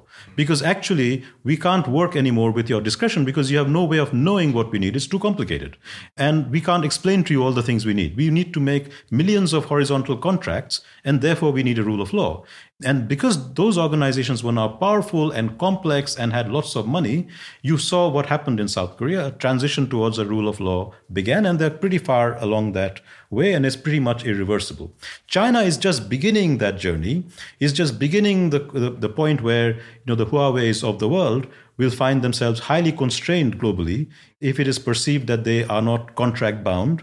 And I think, but there's still not enough of them. And I mean, once you have thousands of, Huawei's, and the number depends on the size of the Chinese economy, you need a lot of them. But I'm sure that a time will come, unless China implodes for all kinds of other reasons before that, which is not very likely, although many people are hoping for that. But if these organizations grow in number, I'm sure we will see exactly the same pressures in China from below. Horizontal pressures from powerful organizations saying, actually, we need a rule of law. And that's when you will move there. I think the whole mistake in a lot of political economy analysis is that they look at the requirements of an advanced country, where actually you do need a rule of law to grow, with the Chinas and South Koreas of the 1960s, 80s, and 90s.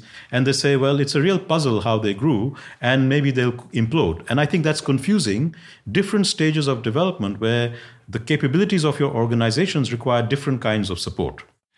Yeah, it is this interesting phenomenon that just like some of the most interesting, like striking case studies in economic development or in economics as a whole, like of all time, we see examples of countries with explosive growth that aren't following the rules that you think are necessary in the UK or the US in order to produce lots of wealth. It's like quite contrary to the kind of theory that we have, or like the standard story that we tell about economic development and what's necessary. So, you got to have rule of law, you got to get rid of corruption, otherwise you can't have firms, otherwise you can't grow. It just flies in the face of that. And yet it's not something that we talk about that much because it's so difficult, I think, to figure out what's going on. It requires quite a different framework, which I guess is something that you and your colleagues are trying to provide. I'm not sure that this is the correct explanation, but it seems like one of the most important questions that we can possibly have in all of economics is how does this happen? Because it shows that there's something wrong with the way that we've been thinking about economic development, at least at that level of development for quite a long time.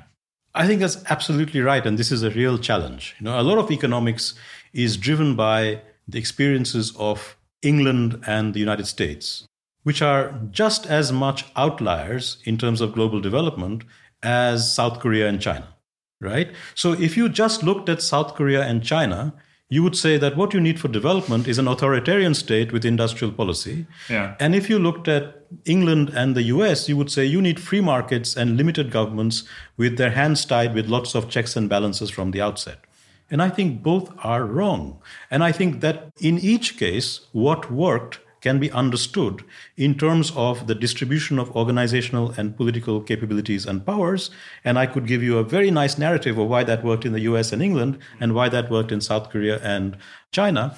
And I would then conclude by saying, this doesn't tell you anything about what to do in Nigeria, right? Because then you have to ask yourself, given the distribution of power and capabilities across Nigerian economic political organizations, what would be the nudge? What would be that incremental change in policy which would get the more developmental of them in their own interest to start supporting that?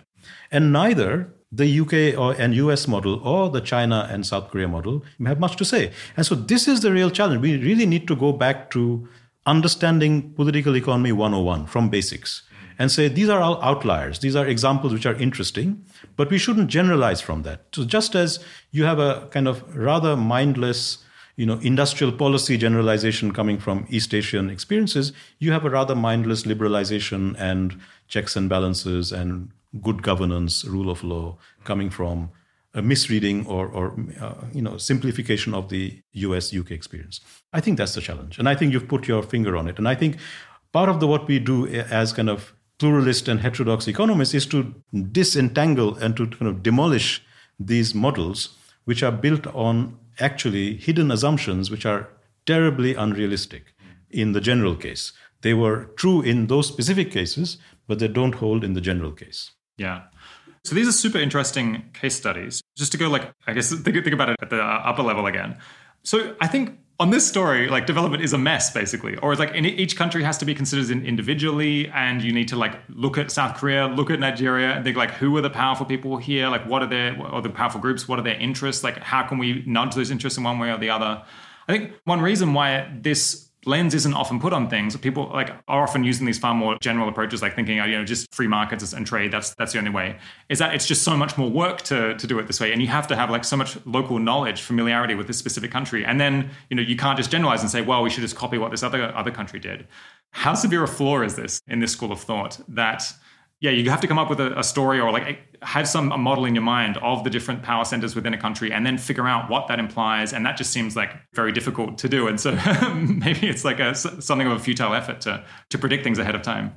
No, I don't think it's so hopeless. So I think that if you are trying as an academic to make some analytical generalizations, it's tough, right? Because you have to go into a lot of the kind of stuff that we've been talking about, and a lot of people who spend their lives saying something else will come and tell you you're wrong, and you have to spend a lot of time fighting your colleagues who have invested their careers and their reputations on giving a slightly different story.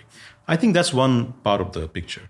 But if you come to the real issue of how do you do development on the ground, I think a lot of what I'm saying is really commonsensical, and you can do that with understanding what I'm saying in a very commonsensical way and not going into too many of the debates. And the question at the ground level is simply this.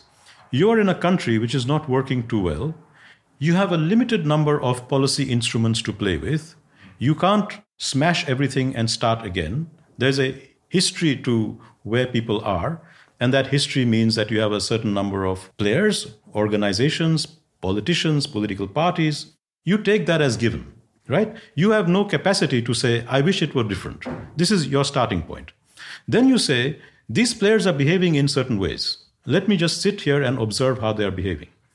And then I say, okay, I want to achieve the following.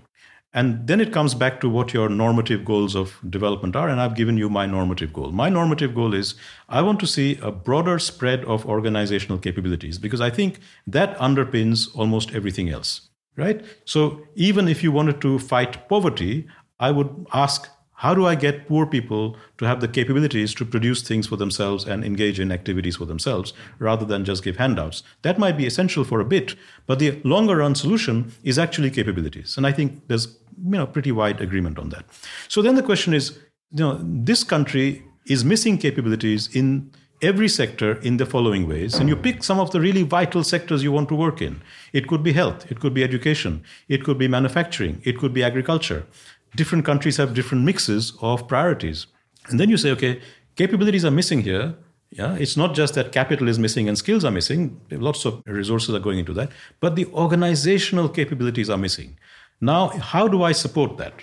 Who do I fund? Who do I give some resources to build that? And what are their likely responses going to be? Because I'm going to give resources to some group of people, and they will have to convert that with a lot of effort into greater productivity and competitiveness, and then my support will stop. And I need to know, and they need to know, that it will stop, that they will actually achieve this. What are the credible checks and balances here? If you can't figure that out in a commonsensical way, you shouldn't go in, right? So this is a really commonsensical way of thinking about it, which doesn't require a massive amount of theory. It just requires massive amounts of common sense and being there on the ground and seeing, okay, can I imagine this organization or this group or this, behaving differently in 5 years' time with my support? What would I do if I were in their place? If I was in their place and I had those networks and someone gave me the money, what would be my rational behavior? Would I try to take it and actually build the organization in the way I want? Or is it rational for them to behave in a different way? That's the 101, right? And you can do that without much analytical knowledge, right? And if you then get stuck, yes, you can go and read some of the stuff that people like me are writing, but I think you can go a long way. And you know what? It's incredible how people don't even ask this basic question before they go in as aid agencies or as investors and plant tens of millions of dollars on a project, which if they had thought through 5 seconds, they would have realized it's unlikely it will end up in the way we are thinking it will. Okay, so it sounds like you're saying if you want to be a development practitioner who's using this method to improve policy, make better suggestions for aid agencies or governments, to some extent, it's an art, but it's like an art that you can learn and do a reasonable job at through studying lots of case studies, like being familiar with examples from the past of how things have gone well and how they've gone badly, knowing who are likely to be the power centers and knowing like how might you find out what their interests are and how influential they are. I guess knowing what kinds of questions to ask. You're saying is like very similar questions show up in country after country. And I guess you're saying you can go a long way just by like asking really basic questions about like, is it in the interest of someone who can sabotage this policy to sabotage it? Because in that case, you really don't have a hope. And it's not just power centers. So as I've said, it's really even the organizations you are supporting who are powerful in terms of the activities they're doing. So the powerful, it basically should be interpreted to mean any organization who has the capability to disrupt your policy or to deliver it. So that could be actually, on the face of it, some really not very powerful organizations, if those are the ones you are working with. Often, policies don't fail because someone at the top has an interest in subverting it. That does happen, but it's really rare. Most of these policies that we use to, for example, deliver skills training programs in developing countries or health services and so on, the rents are not that big that the prime minister is concerned about capturing that. So there are cases where policies have very significant rents and then really powerful people in the normal sense of the word, people at the very top of society are involved. Those are very tough to deal with. Oil mining, but also, big procurement programs and so on. Yeah. But most programs and policies are at lower levels where the players are powerful only in terms of that policy, but not in a kind of national sense or certainly not in an international sense. It's important to understand them as well. So you're funding these organizations. What are their capabilities and what do they really want? And will they actually monitor each other and report on each other if some of them are violating? Will they actually follow these rules in their own interest or not? To me, this sounds like obvious. But it's incredible how little work goes into doing that. People just look at what they say and what their public statements are, but that's not enough. You have to look at their behavior, not what people say. So just because someone says, I'm involved in these activities and I'm delivering these results, no, you go and look at their behavior in the past. What have they got in the past? What have they delivered in the past? What networks do they have? How they're responding to different sorts of incentives? And it should be very relatively, it's not easy, but these are answerable questions. And if you sit and work at it for 6 months, you will have a good idea of the types of organizations you're planning to work with and whether your policy is feasible or not. Okay, so what kind of analysis do you want folks to actually do in order to figure out whether the program they're thinking about implementing is actually compatible with the incentives of the people involved and so might have a real prospect of working out? So I think we are trying to do something quite radical here. We are trying to change what we mean by anti-corruption from that top-down transparency, accountability, enforcement to something that is actually deliverable, feasible, and developmental. And that means we need to rethink what we are doing. And so what we are saying is that we are trying to achieve developmental outcomes with players who currently are not following the rules and resources are being captured and wasted. Step one is to understand why this is happening in various sectors and activities and countries, and the reasons are quite different. Step two is to say, are some of these players behaving in unexpectedly rule-following ways? Can we see a difference in behavior? In the sector we are looking at, are some people developmental and rule-following and others rule-violating and not? Step three is why. Why are some people following the rules better than others and providing better developmental outcomes? Our hypothesis is that, and this has been borne out, and I'll give you some examples of this, when you see this happening, it's usually because, almost always because, in the studies we have seen, is because the people who are following the rules better have some horizontal checks and balances going. That is, they're either dealing with other market players who are checking them, they are supplying to other market players who are checking them, who have an interest in checking you to make sure you deliver the right things. And the ones who are corrupt do not have those horizontal checks and balances in the same sector, in the same activity. That's the really interesting part of it. And then the next step for us to ask is there a feasible policy through which we can change the horizontal checks on the ones who are not following the rules so that they become like the ones who are following the rules? And this is a feasibility question. And then we look at the evidence of whether this can be done or not. And if it can be done, we say, Eureka, there is an anti-corruption strategy here.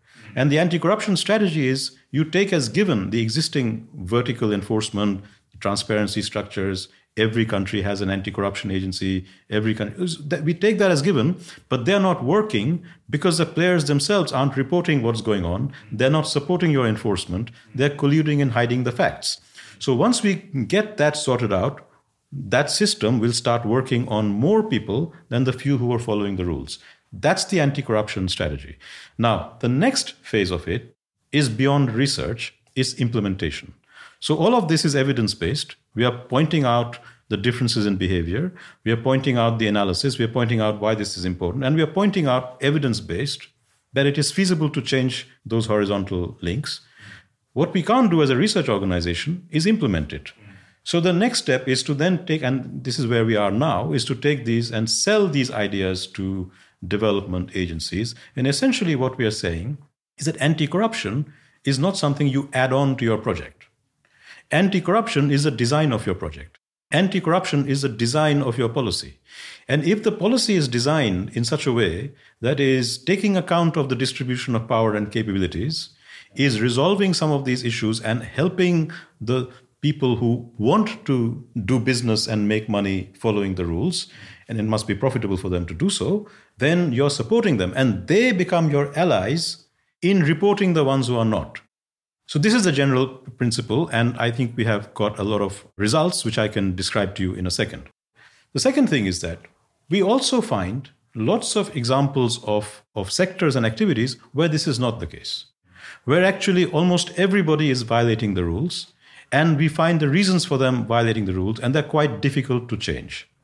And then we say, actually, trying to do anti-corruption on this activity right now is not going to be feasible. And I think we need to have the guts to say that you can pump as much money here, it's not going to work. But then we say, if that activity which is corrupt is having very negative effects on poor people, we need to find another solution. So we call this an exit strategy. The first one is voice, where we are enhancing the voice of the horizontal players. And in some cases, there are no horizontal players who are actually following the rules. And then we say we need to have an out-of-the-box solution where we take away some of the damaging effects of this corruption through an exit strategy, which will be mitigating the adverse effects on the poor. And both of them are part of our research offering, right? So we help policymakers identify where you can actually reduce corruption feasibly and where you need to exit from that and deliver the same thing or solve the problem in some other way. And then finally, we say there are areas which are really important, but where the horizontal checks are unlikely to happen at the moment, right? So the horizontal checks are unlikely to happen at the level of corruption by top political leaders in developing countries, because that check and balance requires other political leaders who are equally powerful and networked, who who will check them. So it's not saying this is okay. It's not saying that this is, in some sense developmental. It's just saying that, don't think that by threatening prosecution on the prime minister, ex-prime minister, this prime minister is going to behave differently. You should do it anyway. I think, as I said earlier, we have to have these transparency, accountability, enforcement threats going, but we shouldn't get overly disappointed and demoralized when they don't seem to have an effect. Because actually, there are good theoretical reasons why they shouldn't have an effect. We should focus on those feasible areas where there will be an effect. And by building on those incrementally, you are both nudging development and you are nudging these societies towards more and more rule-following behavior, which I think is an essential condition of a civil society, right? I mean, if you have a society where people can just violate rules all the time, it's not a safe, happy place to live in. The rules might be good or bad, but we need to follow rules and then change the rules when they don't work. And this is not the case in a lot of developing countries. Yeah. I guess what you're saying there isn't that you're just going to tolerate corruption at the higher level forever or like expect that it can go on forever, but you're taking this roundabout approach where rather than, you just prosecute the previous prime minister and hope that that's going to fix the issue. Instead, this is a many-decade process of improving capabilities of organizations, like changing the incentives of the actors such that they're doing complicated business, they're doing complicated legal things, and so they want to like have rule of law properly. And then like this will gradually filter out through the whole of society to the point where it's no longer plausible that people would put up with people at the high level engaging in serious corruption. And in the meantime, keep pressure on the corrupt prime minister. I'm not saying, but the point is that you see a lot of anti-corruption activists get thoroughly demoralized when they're told that one big push of transparency, accountability, enforcement will clean up the stables and you will become like Denmark, right? It's not going to happen. So what actually happens through that false messaging is people get more demoralized. You have people then opt out of any kind of political activity and say, there's something wrong with our culture. There's something wrong with our genetics. There's something wrong with us because we've done all of these things and we are not making progress. And I think that is really dangerous. When people, because of a false analysis and you say this can be done and you're telling them to do something that cannot be done, it's not just a waste of money. You are doing some real damage to the moral, ethical and political fiber of this country because people start losing hope. They become more desperate. And I don't think it's stretching things too far to say that those people then become easy targets for extremism of different sorts who say that, this is all a Western conspiracy or some conspiracy to keep us like this. Our leaders are all corrupt because they are supported by outsiders. Therefore, we need to have this complete revolution, blow everything up and start again. And by the way, some people, even in advanced countries, think that. They think that corruption is so embedded and collective and such a big equilibrium in these countries that unless you blow it up, you can't do incremental changes. And I think that's a really dangerous idea. If you mean by incremental changes, those top-down, enforcement, they don't work. But the incremental changes that we are talking about, which are bottom-up and playing on horizontal enforcement, do work. There already are players who are following rules in these countries. They need to be supported. We need to expand those spaces where rules are being followed. And saying that these incremental policies don't work and you need to have a big bang, you need to overthrow this whole equilibrium. It's a misunderstanding. Not only misunderstanding, it's deeply dangerous because the fallout of that will be even worse. And by the way, Egypt and the Arab Spring is a very good example of this, right? So the whole process, which was, targeting the corruption of the Mubarak regime, which was desperately unpleasant regime, didn't achieve anything. And the poor Egyptians are back to a similar, but more authoritarian and more illiberal regime. I think this is what we need to really avoid and come up with a feasible incremental pathway which makes things incrementally better and not look for magic solutions that don't work. Okay, yeah. So what's a specific example of an incremental anti-corruption program that you think will work or it has good prospects? Well, so it's not an anti-corruption program. It's the kind of design of the incentives. Yeah. Exactly. So let me start with one which connects to what we were discussing about organizational capabilities directly. Developing countries are spending billions of dollars every year on skills training programs because we are told by employers we don't have skilled workers. And there's a skills shortage. When these billions are spent on skills training and people go and study the effects of this skills training, you find that they have almost no effect, right? The people you have trained are just as likely to get a job as people you haven't trained, which economists call the treatment effect, which is close to zero. I mean, if you're lucky, it's 10%. Why is this? The first round of explanations people gave was that this is because the programs were badly designed. The trainers, who are usually private sector companies who are paid to provide the training, don't really take the time and effort to find out what the market wants. So then countries have come up with incentive schemes which say that if you train properly and your trainee actually gets a job, you get a bonus at the end, right? Or you get a part of your profit at the end. So the last third of your payment is subject to your trainee getting a job. Now you would have thought, great, good policy, it will solve the problem. We went into, and this was a fantastic piece of research we did in Bangladesh with a partner who was a delivery agency working with the UK aid. And so we were all part of UK aid, and so we had access to inside information. And what we found was that actually the training providers were falsifying how many of their workers actually got jobs to release their money. And then when we started looking outside this particular service provider, we found this problem was widespread and people were openly talking about this is a widespread practice. So we started digging deeper into why is this happening? Because the firms are saying we have a skills shortage, you are providing skills for those firms, and yet you are falsifying numbers. So we picked a sample of training providers who were doing exactly the same training. They were providing workers to the garments industry. They were all selected by the same supplier. So the training providers were selected because their trainers had the basic identical qualifications. They were supplying to the same industry and the same entry-level workers, and they had the same incentive structures because they were paid by the same supplier. In other words, we were controlling for all the things that could explain differences in behavior. And then we had access to the inside tracking information, and we found that some of these training providers were defrauding to the tune of 60% of the reported workers were fake, and some of them was 0%. Okay? So none of them were getting employed? No. Oh, no. None of them were fake. Oh, okay. They were all right. getting employed. And in some cases, 60% of the reported workers were not in jobs because they have to report the phone number and the ID number of these workers. So you can call them up and ask them, do you have a job? Yeah. And they say no. But they're reported as having a job. Right. Now, why is it that in the same industry, the same sector, some people are following the rules and some people are not? And they did. They have tried to address this problem with vertical enforcement, doing random checks. You do random checks, a few companies get caught, you cancel their contracts, but the new ones do exactly the same thing. So it's not that you can sort this out in that way. So then we went into why are these people being fraudulent? And it turns out there's an interesting reason that nobody had looked at before, which is the demand side. Who are the firms you are supplying to? That is the horizontal link.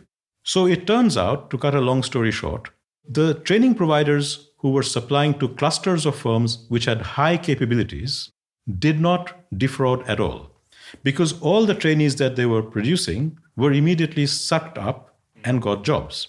Why? Because those firms have fast-moving production lines.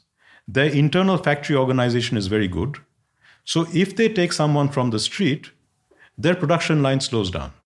So they will seek out someone who has got the basic training because they can't afford their production lines to slow down.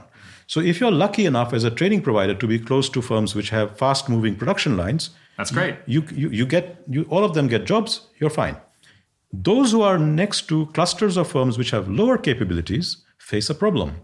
They're also looking for workers, but when you send them your skilled worker, their production line is moving slow anyway. This worker doesn't speed up their production line. They say, your worker is not properly trained because I'm not making any more money, nothing is happening faster. I would rather hire someone from the factory gate at a slightly lower wage. So these firms, we found, and it took meticulous research, we found they were actually recruiting at the factory gate people who they thought were just as skilled as these slightly more expensive people, but the problem was actually their own production line.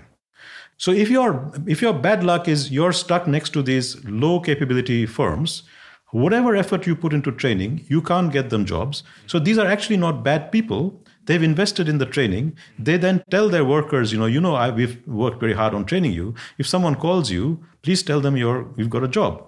So actually, after we were doing this research for a time, people were saying, no, I don't want to speak to you, because they had been told by their trainers, not now. What's the solution? The solution is very simple. The solution is not that you have vertical enforcement and punishment. That's not going to solve the problem. The problem is, how do you raise the capabilities of these clusters of firms? And we know how that can be done because it's been done in Bangladesh. So we found this example of a German development bank which combined skills training with a program which brought in consultants from Turkey, which is a more advanced garments producer, to restructure the factory. And the combination of those two things raised productivity by an astounding 30%. So that part of that investment, as the German loan showed, could be a commercial investment. It doesn't have to be development funding. It doesn't have to be a subsidy. But you need to combine a commercial loan to raise the capabilities of the firm with skills training. And then suddenly what you will find, and this is the prediction, right? You will find that now the firm, your horizontal partner, is going to monitor you. Because if you send them badly trained workers, they will not take them. And if you send them well-trained workers, they will immediately train them. And you have no incentive to lie because all your trainees are getting jobs. And so the prediction is based on step 1, step 2, and step 3. We show evidence that some trainers are not corrupt. We show evidence that those trainers have horizontal enforcement. We show the feasibility that you can raise the capabilities of those firms that are now low capability, and it is financially feasible, not through development aid, but through development lending. And then fourth, and this is where it becomes a policy program, our prediction is if you did that, you would fight corruption and achieve development. Now, the last bit of it is an offer to anyone who's listening to this. If you're an aid agency, please come up and try a small experiment with us in a place like Bangladesh, and let us do a proper study and prove to you that this works. Okay? Because all we have done so far is looking at historical evidence, looking at how firms actually behave, and we are predicting their behavior will change if we can change some of these horizontal links to other types of horizontal links, and our feasibility analysis shows it can be done. So this is example 1. And this example would not only save hundreds of millions of dollars if you could do it at a global scale, it would actually raise productivity. Because what is happening in skills training in developing countries is that countries are investing in skills. They're not looking at the horizontal demand side of it. And these skilled people now with training are getting frustrated. And dare I say it, some of them are getting on boats and trying to leave the country. So actually doing this skills training badly not only doesn't help the objective, which is to create jobs, it creates frustration. Because you're not looking at the other side of the equation. And the corruption in this case is driven by that missing analysis of the horizontal link. Yeah, it's interesting. In this example, the anti-corruption effect is almost kind of by the by, because the whole thing is that this policy of training has been misconceived perhaps from the beginning, at least for some of these organizations, because you're training people with skills that are not actually needed or can't usefully be used by the firms that are available right there. So the corruption is kind of a symptom of this misconceived training policy, and you'll get rid of the corruption. But the most important thing is that by teaching these firms to make use of these higher skills and to have much more productive, stronger organizational capability, then you're actually going to develop, which was kind of the goal originally. But it's worse than that. Yeah. Because you created a policy without asking how are people likely to respond, the corruption hid the problem. So before we went into this, people were saying, we are puzzled as to why this is happening. The incentive structure is there. The trainers are saying they have created the employment. The firms are saying we are still short of workers. Productivity isn't growing. When after a few years, someone comes and does this tracer study, which is looking at the treatment effect, it turns out to be close to zero. What is happening here? This puzzle existed because corruption hid the problem. Now, so corruption has many effects. Right? It's not just that you're wasting resources. You don't even know that you are wasting resources because the corruption is covering up the problem. Yeah. And you don't know what the problem is. So it took a dedicated anti-corruption evidence research to identify what was the cause of the corruption and how big is it and can it be solved. So yes, you're right that we are really going back to the development problem, but we should. Because the corruption is what is making us fail to achieve the development goal and hiding the problem. Corruption is never in itself rather interesting. I don't find it. No, I'm not a moral crusader who is going after everyone who is corrupt. It's the development that is being stopped by corruption that is really the critical issue. So on your story of development, where it's crucially about capabilities and building up organizations that can, actually be productive and compete globally, it seems like having middle managers from Bangladesh visit other countries, like they did with South Korea in the garments industry, or having, I guess, like people who know how to run factories really efficiently in countries that are more developed, visiting factories in Bangladesh or Nigeria or wherever, and explaining to them how they can organize themselves so they can accomplish a whole much more. That is like the key aspect of development, or that is like an absolutely central part of how you lift people out of poverty. Or I guess an alternative model would be having firms from more developed countries, like better organized firms, coming into a country and just scaling up the methods that they use overseas in this new location. It doesn't seem like that kind of is the key thing that people talk about as much with development. It's kind of this skills transfer or managerial understanding transfer. Do you think that should be like a much bigger part of the development conversation?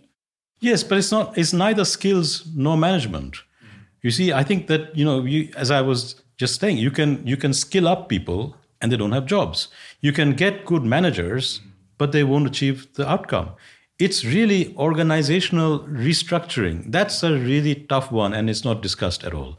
But I think it's not that everything is down to organizational capabilities. I think the point we are making in the anti-corruption evidence program is it's the horizontal checks that are important. So let me give you another example, which is not so much about organization, but purely about horizontal checks. Now, the horizontal checks depend upon organizational capabilities, but is not always reducible to just that. So here is another example which is really important in the context of global climate change and the massive investments that will be required to mitigate some of the effects of climate change. So Bangladesh is a very vulnerable country. It suffers a lot from cyclones and rising sea levels. So hundreds of millions, billions of dollars have to be spent on mitigation activities. These include building embankments across rivers, on the sides of rivers to prevent flooding, and building cyclone shelters. And Bangladesh has spent hundreds of millions, probably billions by now, on that. More has to be spent now, and I think some of the discussions which are going to happen now about supporting developing countries is about that. However, we also know that massive corruption happens in these investments. So Transparency International Bangladesh, who is our partner in this study, estimated from a sample of studies that they did that something like 30% of the money going into climate investment projects disappears. 80% of them are badly constructed. Now, this is huge. So these are massive policy resources which are going into constructing these projects, which are big infrastructure projects, and a lot of money goes missing. How do you stop that? All of these have the same vertical enforcement, reporting, community meetings, community, boards where all the information is put up, transparency systems have no effect. So we looked at a comparison of embankment projects and cyclone shelter projects, which had high corruption in some cases and low corruption in other cases. And this was as reported by key informants and Transparency International's own monitoring. And our question was, why do some of these projects have high corruption and some of them have low corruption? Why are some better constructed and why are some constructed so badly when they all have the same vertical arrangements? And it turns out the difference is in the horizontal checks and balances. So what we found is that in the projects that were well constructed, there was, by accident or design, a dual use component of the investment. So the embankments can be used as roads, and cyclone shelters can be used as shops, community centers, schools. Okay? Now, if you've designed the project properly, the dual use benefit is quite important. And as in a rich country, but even more so in a poor country, people are much more interested in the immediate benefits of the project than in the long-run climate mitigation, which may or may not happen, and most people don't even understand it. When there are immediate benefits, like a road which connects up important bits of economic activity, or a school that is of benefit to the community, you suddenly find a higher percentage, significantly higher percentage of economically, politically more effective people in the local community becoming involved in monitoring. And so what we found is that people with above average incomes become involved in a much greater percentage when there are immediate benefits. These are powerful in the local community level, but they're actually in absolute terms extremely poor people. So this is another good example of when we say powerful, we mean it's always in a relative sense of that community of what is going on. So in communities where lots of people are involved, but they are of lower than average power, you find highly corrupt projects. But when the more than average power people in terms of landholding and economic income become involved, and remember, they are very poor people, they are a very effective horizontal check because the contractors and others who are making are also from their group. I see. Right? So they're local people who are making these things. So in a context where formal enforcement is very weak, the informal enforcement of meeting someone in a tea shop and saying, actually, the cement you're using or the sand you're doing is not really good, I can see that road will not be fit for purpose, that threat is the really important threat. That someone in your group is saying this is not going to work. And when that person starts making a fuss, then the political system, the enforcement system starts responding. Right? So this is a critical aspect of developing country reality, that those informal networks and informal pressure are much more important. So how do you get the more effective people, the more capable people, and so capabilities comes in this indirect sense, get interested in this? And we have, again, a very simple answer. When you're designing your climate investments, make sure that there is some immediate benefit in terms of dual use, which brings in the local community. Not just in an abstract sense, we are interested in this in the long run, but in the immediate benefits. And our evidence shows that this makes a huge impact. Now, again, this is based on comparisons of differences in behavior. The policy suggestion is, let's go and actually design some projects which deliberately build in high levels of dual use benefits, and our prediction will be corruption will be much lower. Yeah. Again, if anyone's listening, please come contact us because we have some interesting ideas. So this is another example of horizontal checks and balances. Yeah, so the interesting thing there is that you get a lot more enforcement from people who live there, can see the project, who care whether it's going to actually succeed or not. And I suppose they have the clout to call the local political people or to report the corruption or the failure of the project. And so they're in a much better position to hassle the people who they know already, who are working on the project, who are also aware that it's likely to be corrupt and so on. Whereas someone living in London, working at an aid agency is in a much weaker position to try to enforce these things. Both of these case studies seem very difficult to study to me because there's so many different moving pieces here. I suppose you have a team going in and doing interviews, like trying to understand what's going on. But there might be many different explanations that one could end up reaching, and there's probably many contributing factors, right? So it's it would be hard to know that you've cottoned on to precisely the right one. So I suppose, you've got this very plausible theory that you've got this local horizontal enforcement, but you probably haven't been able to actually listen to the phone calls where people were calling around and then making a fuss and preventing the corruption from occurring. Yeah, how do you go about studying these and trying to make sure that you actually are capturing the primary effect rather than perhaps some red herring that isn't as important? That's a really important question. So anti-corruption is difficult to study because you have to work with relatively small number of cases. You don't have credible evidence on a very large scale. So these are all small n studies. You have small number of observations. But we can control to some extent, not to the satisfaction of people who believed in randomized control trials and things like that. But we can control for some sense for other factors that might be affecting it. So, for example, in the embankments that we compared, we picked embankments which were almost the same in terms of value in areas which were very similar, that they're all, in any case, quite far from the capital. We had them being implemented in the same period, so it was the same government in power. The implementation agency was the same. So the agency that was implementing it was exactly the same. The fund came from the same source. The mechanisms for reporting were exactly the same. So in other words, much of the other factors that could affect the outcome. It's controlled to a surprising degree. We are controlling, we always do that. We control to the highest possible extent, but we can't do a large N where you would control by putting in variables to test in a multivariate regression or in an RCT where you randomize all these confounding factors by picking them randomly. This is not feasible in anti-corruption studies, not the kind of things that we are doing. So we come up with our conclusions by saying, look, we have tried our best to control for all these things. It is still a hypothesis. So actually the proof of the pudding is in the actual testing. That this is a much stronger basis on which to design policy than on the basis on which you have been designing it so far, on which you have invested and wasted lots of money. So here is an idea of how you could design the next project.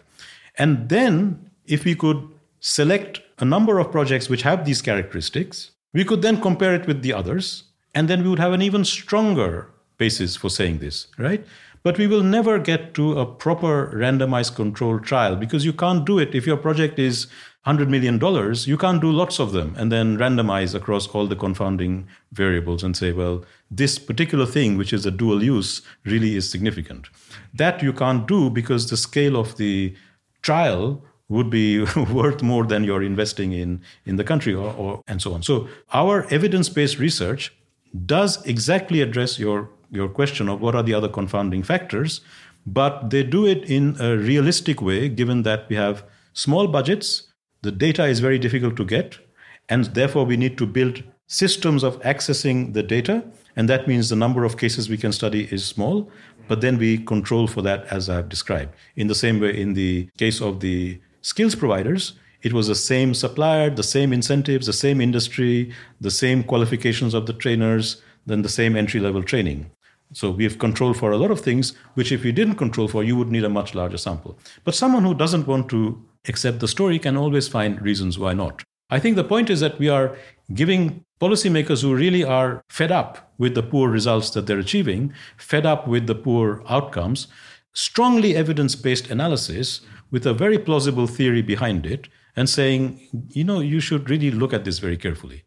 Yeah, I guess, so you're never going to be, it's going to be very hard to get extremely confident that, this is exactly the story or this is the most important phenomena. But kind of the comparison is not considering these things at all or not having, really an understanding of what is driving corruption. And so you're like building up more and more pieces of evidence until you can be like confident enough that it's worth trying this out, or at least worth considering these considerations in the design of the policy.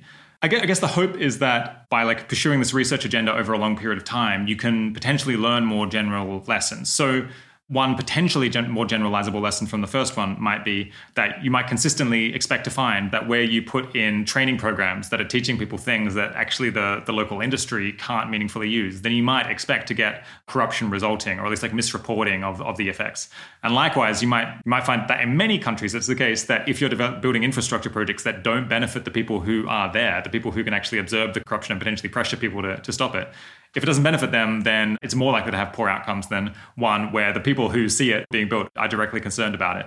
So yeah, it's not as if in every case you're going to have to go in uniquely and learn everything from scratch. You can hopefully like build up a picture that will allow you to anticipate ahead of time what things are likely to go right and wrong. I think there's a simpler generalizable lesson here. Yeah.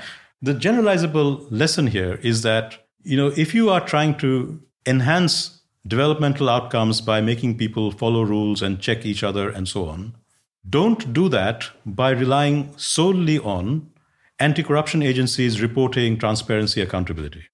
Ask yourself the following question. In the area that I'm trying to work in, is there evidence of differences in behavior already existing? Can I already find projects which are well constructed and projects that are badly constructed? Can I already find training providers who are doing their training and jobs are created and others who are not? Can I already find power stations that are built at low cost and producing greener power, and dirty power stations at high cost in the same country with the same systems? If I can find them, then I'm on a winning ticket. Then I go and ask, what is going on here? Why are these people behaving differently? And our hypothesis is that of all the reasons that you will find, and you will find many reasons for this, also look for a common reason, which is that we find that in a lot of cases, it's something horizontal happening. It's either that the people who are building it are being checked by the people who are using it, and they are of equal power. Or it could be that people who are training are checked by the people who are interested in the trainees. And that's what is keeping the thing going, right? So if you don't find any differences in behavior, or you're in a tough situation to begin with, and if you do find, we will say that this is the most policy relevant way of thinking about it, that can we enhance the number of cases where this horizontal checking will be possible. And if that is feasible, and in the cases that I explained to you, they are feasible in our opinion, then you have a powerful tool on top of other tools you have. But without this tool, you won't even discover the problem to begin with, and then you won't have any way of solving it. The other thing about this horizontal monitoring thing is that it's not just that you make a fuss and you create this. It's also about, is the information revealed, right? And the information that is revealed has to be of a usable form that this person is actually responsible. Now, in general, that information exists, that there is corruption, but no one actually knows who it is. And everybody will deliberately create a lot of smoke and noise to prevent that from being clear.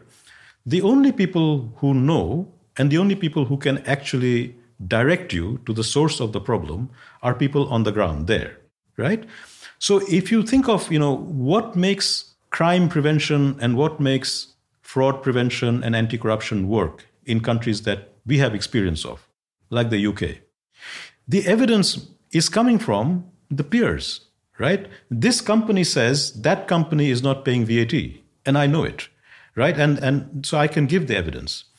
But if I am not paying the VAT and you're not paying the VAT and nobody is paying the VAT, then we will all say, actually, we did, or we didn't do any transactions, or the machines broke down, or we will say something to push away the investigation from above. And in fact, the investigation from above knows that everybody is violating, so I can't catch them all. So actually, I'll just pick up small amounts of money from all of them and go away. In other words, the agency is then corrupted, or the political leaders send them out to make trouble for their political opponents. If you don't want any of that to happen, you have to find areas where it's in the self-interest of the actors to say, this is not right. I am actually doing my work as a skills trainer. I'm getting the job done. And those companies are reporting that you're not getting the job done. Now we have a huge coalition against that trainer. So when the enforcement agency comes and says, there's fraud reported here, and the enforcement agency doesn't have to be the government, it could be the development partner, right? They will actually have access to the information because everyone will give it to them. So in the same way, that local contractor who is using substandard cement or sand in making the embankment, if the local community is saying, actually, I know this is the case because I'm in the same social group as the contractor, I've also built things, I know this is terrible stuff, it's not going to work. It's very difficult for the enforcement agencies to say this is rubbish. It's very difficult for that person to say it's rubbish. So the tendency for collusion is checked. It doesn't necessarily mean it's going to work 100% of the time, but you have much more effective pressure now because information is out there. These people have an interest to follow up this information to make sure that it's followed up on. Because another common thing that happens is that something is reported and then the follow-up doesn't happen. But now you have somebody who's going to keep on saying, what's happening here? And that's extremely important. So if you think of how things get done by the British police, if there was no one following up and saying, what is happening here? If no one was saying, this is the evidence, this is the information, why aren't you acting on it? The natural human tendency is to have an easy life. So it's the same. So on top of all the collusion and so on, a lot of it is, this is difficult investigation. You need someone who has an interest in chasing it. So another way of asking, who is interested in your anti-corruption strategy and why are they going to pursue it in their own self-interest? And those people must have the same social, economic, political parity with the people you are chasing. And that's what we mean by power, right? It's not that they have to be the most powerful people in the country, but they have to be peers. If your peers are not checking you, it's not going to work. And I think this is a really fundamental, common, generalizable lesson. Look for peers who are interested. If you can't find them, you have a non-starter. Maybe do something else. If you can find them, ask them why some of them are monitoring and some are not. And then say, those who are not monitoring, can we change their incentives in a feasible way so they start monitoring? And if you can, you have an anti-corruption strategy. What have you learned about how a country like Bangladesh or India could design industrial policy or subsidies for firms or industries in such a way that it actually fosters increases in productivity rather than just being captured? Many ways. So I think one of them was the garments industry example, where a subsidy was given to a foreign company, to come and transfer organizational knowledge to a local company. I think that this is a really different story from saying, let's get FDI. When you just attract foreign direct investment, the foreign investor is an island. They might be producing things, but it's very difficult for locals to copy what you are doing. The gap is often too big. So successful industrial policy is not just about getting foreign investment, is getting a foreign company which is possibly moving out of a certain market to transfer their organizational know-how to you and giving them sufficient incentives for them to do this in a way that can't be captured. And I think in countries where you have political settlements, where you have dense horizontal networks between politics and business, where the higher levels are politically weak because they face a lot of contestation and therefore have a short time horizon, the South Korean type industrial policy is very unlikely to work. So the garments industry example in Bangladesh is a very good one. Another very good example of this is the Indian automobile industry in the 1980s. So India tried to have a domestic automobile industry from independence, and it produced this car called the Ambassador, which was a copy of an English car from the 1950s, but it was under very high tariff protection. It was globally uncompetitive, but it was a car. And the Indian consumer had to buy 2 or 3 brands. That's all they had a choice for. But this car was never making it. So industrial policy in India didn't create the compulsion for the producers to continuously raise their productivity and quality and price to become globally competitive. They jumped to making a car, but then stopped there. And then the subsidies kept coming in the form of 100% or so tariff barriers, right? So with that kind of tariff barrier, you're effectively getting a massive subsidy from consumers who are paying much more for this car than they needed to. Now, that system came unstuck gradually because of a number of reasons, because subsidies started running out and consumers started complaining. But something really interesting happened in the auto industry in India, which made them actually achieve a productive transformation. And that, again, was an accident.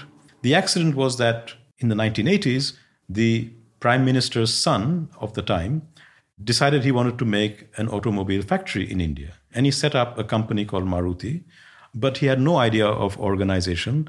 There was a big empty factory. Nothing much was happening there. It was a real embarrassment for the Gandhi family. And then this man, whose name was Sanjay, died in an air crash, and a large plant was left empty with huge reputation loss for the Gandhi name. So his mother, the prime minister, decided she would have to make it work because people were laughing about it. This man set up this factory and nothing happens. It's just an empty space, no organizational capabilities. She nationalized it. It became a public sector company, and then she set her best bureaucrats to work, make it work, get some foreign partnership, get some foreign investment going. Nobody was interested because they realized that they were going to compete against very powerful domestic interests, and there's no guarantee that this investment will work. Except for one small producer called Suzuki, who was mainly a motorcycle producer, had a very small line in automobiles, but they had worked in India for a long time and they were trying to enter the motorcycle market, and they knew that the government was serious and they knew that they really needed to make this work. So they sat with the government and they came up with a deal, which the details of it, I have written papers on this and many others have as well, broadly was the following, that Suzuki would have to come into partnership with Maruti, would produce a car called the Maruti Suzuki. It would be sold in the Indian market. It would benefit from this massive tariff protection. But the quid pro quo was that 50% or something of that order of magnitude, 60% of the value added would have to be domestic. In other words, most of that production would have to be Indian, and it would have to achieve that in a set number of years. I think the number was 5 years. Now the price is ex post. So Suzuki is getting this price after it produces the car, not before, right? You're not giving the money to Indian producers and saying, here's the money, you become competitive, if not, we'll take it away. That's not a credible threat. But here, the money is being given not even to Indian producers, but to Suzuki. Now Suzuki is coming in. If you want to produce a car with high domestic value added, you have to use domestic tier 1 and tier 2 producers.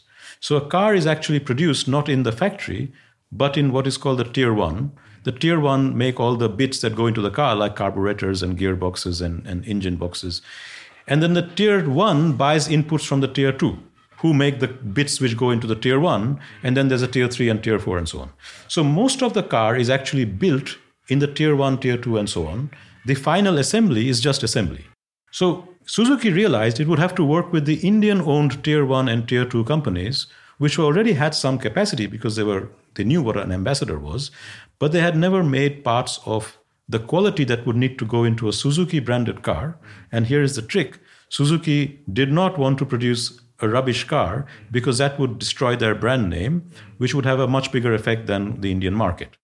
So here you have this great combination of incentives. Suzuki has to build a high-quality car. It has to work with Indian producers, and it's going to get a big prize at the end. That's exactly what happened. They sent armies of people out with Japanese just-in-time organizational technology. They worked with the tier one and tier two. The tier one and tier two people were told, actually, you're not getting any money up front. It's our investment. Our engineers are coming here. They're going to tell you how to set up your factory, do the quality control, do the inventory management, have the specs. It's not that they didn't know the technology. They didn't know how to do it with the specs of a modern high-quality car. And the Japanese were saying, we will teach you how to do it at our expense. The prize you get is you sell to us. You become a Suzuki supplier, which is worth its weight in gold, because as a Suzuki supplier, you have the international market to sell to, right? So they all jumped at it because they knew that the effort would be converted into a market. Suzuki knew that its effort would be rewarded with the rent, and the rest is history. I mean, Maruti captured the entire Indian market almost in a couple of years. Just recently, a couple of years ago, Ambassador went out of business. And then the Suzuki experiment was repeated with a number of other foreign investors who were coming in. Each of them were given the same terms. And very soon, Indian tier one and tier two suppliers became global standard. They started winning Deming prizes and other international prizes for engineering. They became exporters in their own right. And then finally, in the 1990s, India began to manufacture its own branded cars. And it could do that because it had Indian tier one and tier two producers. Because global tier one and tier two producers do not want to deal with small local national companies because they have reputation loss and other kinds of issues and contracts with the big brands which prevent them from doing these businesses with small. So India became one of the few countries in the world which has its own brand. So Thailand produces the same number of cars or roughly in the same ballpark, but it doesn't have a Thai branded car because the Thai tier one and tier two are also multinationals. Whereas in India, it's in Indian-owned. So this is a great example of how organizational capabilities can be transferred with appropriate incentives which work given your distribution of power. Because the Prime Minister was interested very strongly in achieving this, she could take on the auto producers of India who were against this tooth and nail. And she did this by giving them an offer which looked really tough. You have to achieve 60% domestic content in 5 years, which no one could say is anti-national because you're actually building, it's just anti-national against those relatively uncompetitive auto firms which were eating up all the subsidies. So by saying that we are actually building national industry, and by doing it in this way, she could undermine that process of blocking. Now, here is another actually good lesson. If you want to do industrial policy in a country which is very client list, has lots of these horizontal, focus on one thing at a time, right? It's industry by industry, problem by problem, and then focus all your attention on solving that. And in Bangladesh, it was the garments industry. Here it was the auto industry. And then they had a similar story in the pharma sector, which I've also written about. And these were all organization and technology transfer stories, which were not part of some big ex-ante policy. We will give companies lots of money in advance. They will build their capabilities. And if they don't perform, we will take it back, which is a South Korean strategy. Here it was, you will have opportunities of making money if you solve these capability problems, and we will help you connect with foreign suppliers. We will create the legal environment for it, but you're not going to get any money upfront. And I think that these are two extreme examples. I think a mix of the two would work in many countries. But I think figuring out how to build capabilities in contexts where you have very specific starting points in terms of capabilities. So the Indian strategy, for example, would not work if you didn't have tier 1 and tier 2 producers who had those capabilities, right? So it wouldn't work in Ethiopia or somewhere else which is trying to do industrial policy. So you have to have a good understanding of your starting point, and you have to give a deal to a technology provider, an organizational knowledge provider, Suzuki. Suzuki knew the capabilities of the Indian firms and knew that it was possible to raise them from point A to point B, and the price it was getting was worth it. Right? If you ask for someone to do something which is not profitable for them, they're not going to do it. And you don't have the capacity to enforce it yourself. So I think the lesson that comes from this is that feasible industrial policy requires solving these organizational capability problems, investment problems, technology transfer problems, etc., in ways that can be policed by the self-interest of the players to a large extent, and then only marginally by external force. And that is just as true for industrial policy as it is for anti-corruption. If you're trying to combat corruption, but it's just like not practical to get horizontal policing by peers, are you just kind of out of luck, or are there kind of any other approaches that might work a decent fraction of the time? No, so I think that's a very important question. I think in a lot of areas, you will not find within the same activity firms or organizations that are following rules and being developmental and others that are not. And therefore, this approach of building the horizontal links that make people follow rules might not be present in a strong way. And that, I think, is quite common in developing countries. And when that happens, I think our analysis tells us, so we have analysis of sectors, and I'll give you an example or two, where that is not the case. And then we say that the standard vertical enforcement strategies from above will definitely not work and might actually make things worse. And so there we have to find innovative ways of exiting from the problem by mitigating the damaging effects of corruption and finding solutions which are completely out of the box. We have this fantastic project in the Niger Delta in Nigeria, where you have this problem of artisanal refinery, which is basically the local communities steal oil from pipelines, and then they use that in local, very crude refining, which they then sell on. Now, this is a massive problem of theft, which has huge environmentally damaging consequences, health problems which are very severe. You may even have seen pictures of the Niger Delta and the oil spills that are happening there as this oil is stolen. And the Nigerian government has tried year in, year out to stop this problem with enforcement. The army is sent in, and the army gets corrupted. Enforcement agencies are sent in, they get corrupted. Sometimes they actually attack local communities and civil war breaks out. The Niger Delta is in close to or in civil war type situations, often because of these kinds of activities. Now, we went in and looked at what is going on here. And it was a really risky enterprise, and we had local partners who were extremely well connected, and that is why we could do this research. And we found that actually this is a classic example of networked corruption, where almost everybody is benefiting from this corruption and there is no rule-following behavior at all. Because the local community has no alternative methods of employment which gives you anything like the returns that they get from this artisanal refining, which is a very nice word for what is going on. And the returns that they get are often higher than even extremely well-paid jobs in the Nigerian army, for example. Okay? The local community also has lots of externalities. So there's service sector activities which set up hotels and restaurants, different kinds of services run by women.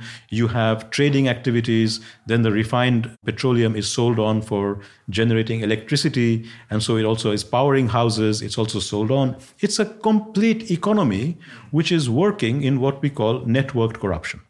Now here you don't find any insiders who are following rules. No one will report on anything. No one will support enforcement. Even though their benefits are unequal, the whole community is against any kind of external enforcement activity, and external enforcement generates violence and generates almost like civil war type issues. What do we do there? So our answer is, do not try vertical enforcement here, but try to find exit strategies from this problem. So here is a case that actually development is the answer. So you have to find parallel employment opportunities for people. You have to improve health services and primary health clinics. You need to bring in solar power so that the people who are buying this refined petroleum have some alternative sources of electricity. and so on. And we go have a whole list of things which we think are feasible in that area, which basically reduce the dependence of this community on this entrenched networked corruption. And so to us, that is the anti-corruption solution there. And that alternative processes of development, or just taking the steam out of this kind of hothouse activity of artisanal refinery, which can be done and is happening at the margin because some solar power is coming in, some alternative. We want to accelerate that process. We'll create the development which will make it more possible for people to start exiting. So this is an example. Now, I think there are lots of such exit strategies which we identify as well, because a lot of activities in developing countries are like that, where the corruption is so entrenched that almost everybody in that activity is corrupt. They might be corrupt for different reasons, but they're all rule violating. And so when you come in to enforce the rules, you find no support. So I think another way of thinking about it is that anti-corruption works when there are people who are violating rules for some reasonable reasons, and there are other people who are violating rules for unreasonable reasons. And if you can identify the people who are violating the rules for reasonable reasons and solve those problems, then you expand the number of people. Allies. They become your allies, and then you minimize the number of people who are the true thieves, who are the small subset of people who are genuine thieves and free riders. And when you can bring them down to a manageable number, like 10% or so, then your vertical enforcement starts working, right? Because then the peers start saying, actually, we are all following rules. Who do you think you are that you can go to the front of the queue? Go back and stand at the back of the queue. Exactly what happens when you break a queue in London is it's not the police who stop you. It's your peers who say, you please go back to the back of the queue. So if your peers are not saying anything, if you're so powerful that you can go to the front of the queue and everybody else has violated something, so they're all going to keep quiet, then you're not going to get the queue. So I think that's one strategy. One strategy is in areas where you have reasonable people who are forced to violate rules, then you can address that problem through all kinds of horizontal measures, and they in turn become the horizontal pressure on the real violators.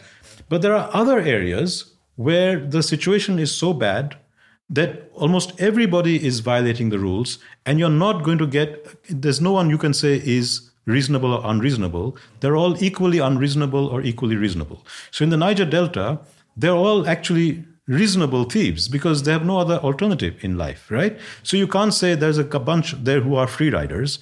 They're actually, all of them, equally reasonable or equally unreasonable. And there we say there's no immediate anti-corruption solution now. What you have to have is a development solution, an exit solution. And I think it is really important to be able to distinguish between these different types of corruption. Otherwise, you lump everything in the same box and everything then fails. Yeah, there's this general long-standing view, I guess, that rule of law and preventing corruption, that causes economic development. But I guess you want to turn this on your head, and I guess the school of thought turns it on its head to some degree and says, but it's like as true, maybe even more true, that development causes reductions in corruption and the development of rule of law. And so the direction is in both directions, and the stronger causality is from development to the rule of law. But there are very important subsets of policy and development which are being blocked by the absence of a rule of law, which you need to address in these sectoral rule-following behavioral ways, even though you can't achieve a full rule of law. So what we are saying, in the absence of a rule of law, it doesn't mean it's fine to have corruption. It means that the corruption is blocking critical development in some areas, which you're not going to solve by rule of law, but you can solve by sectoral rule-following behavior, by getting the peers in that sector agreeing to, in their own self-interest, to police each other and to deliver some results.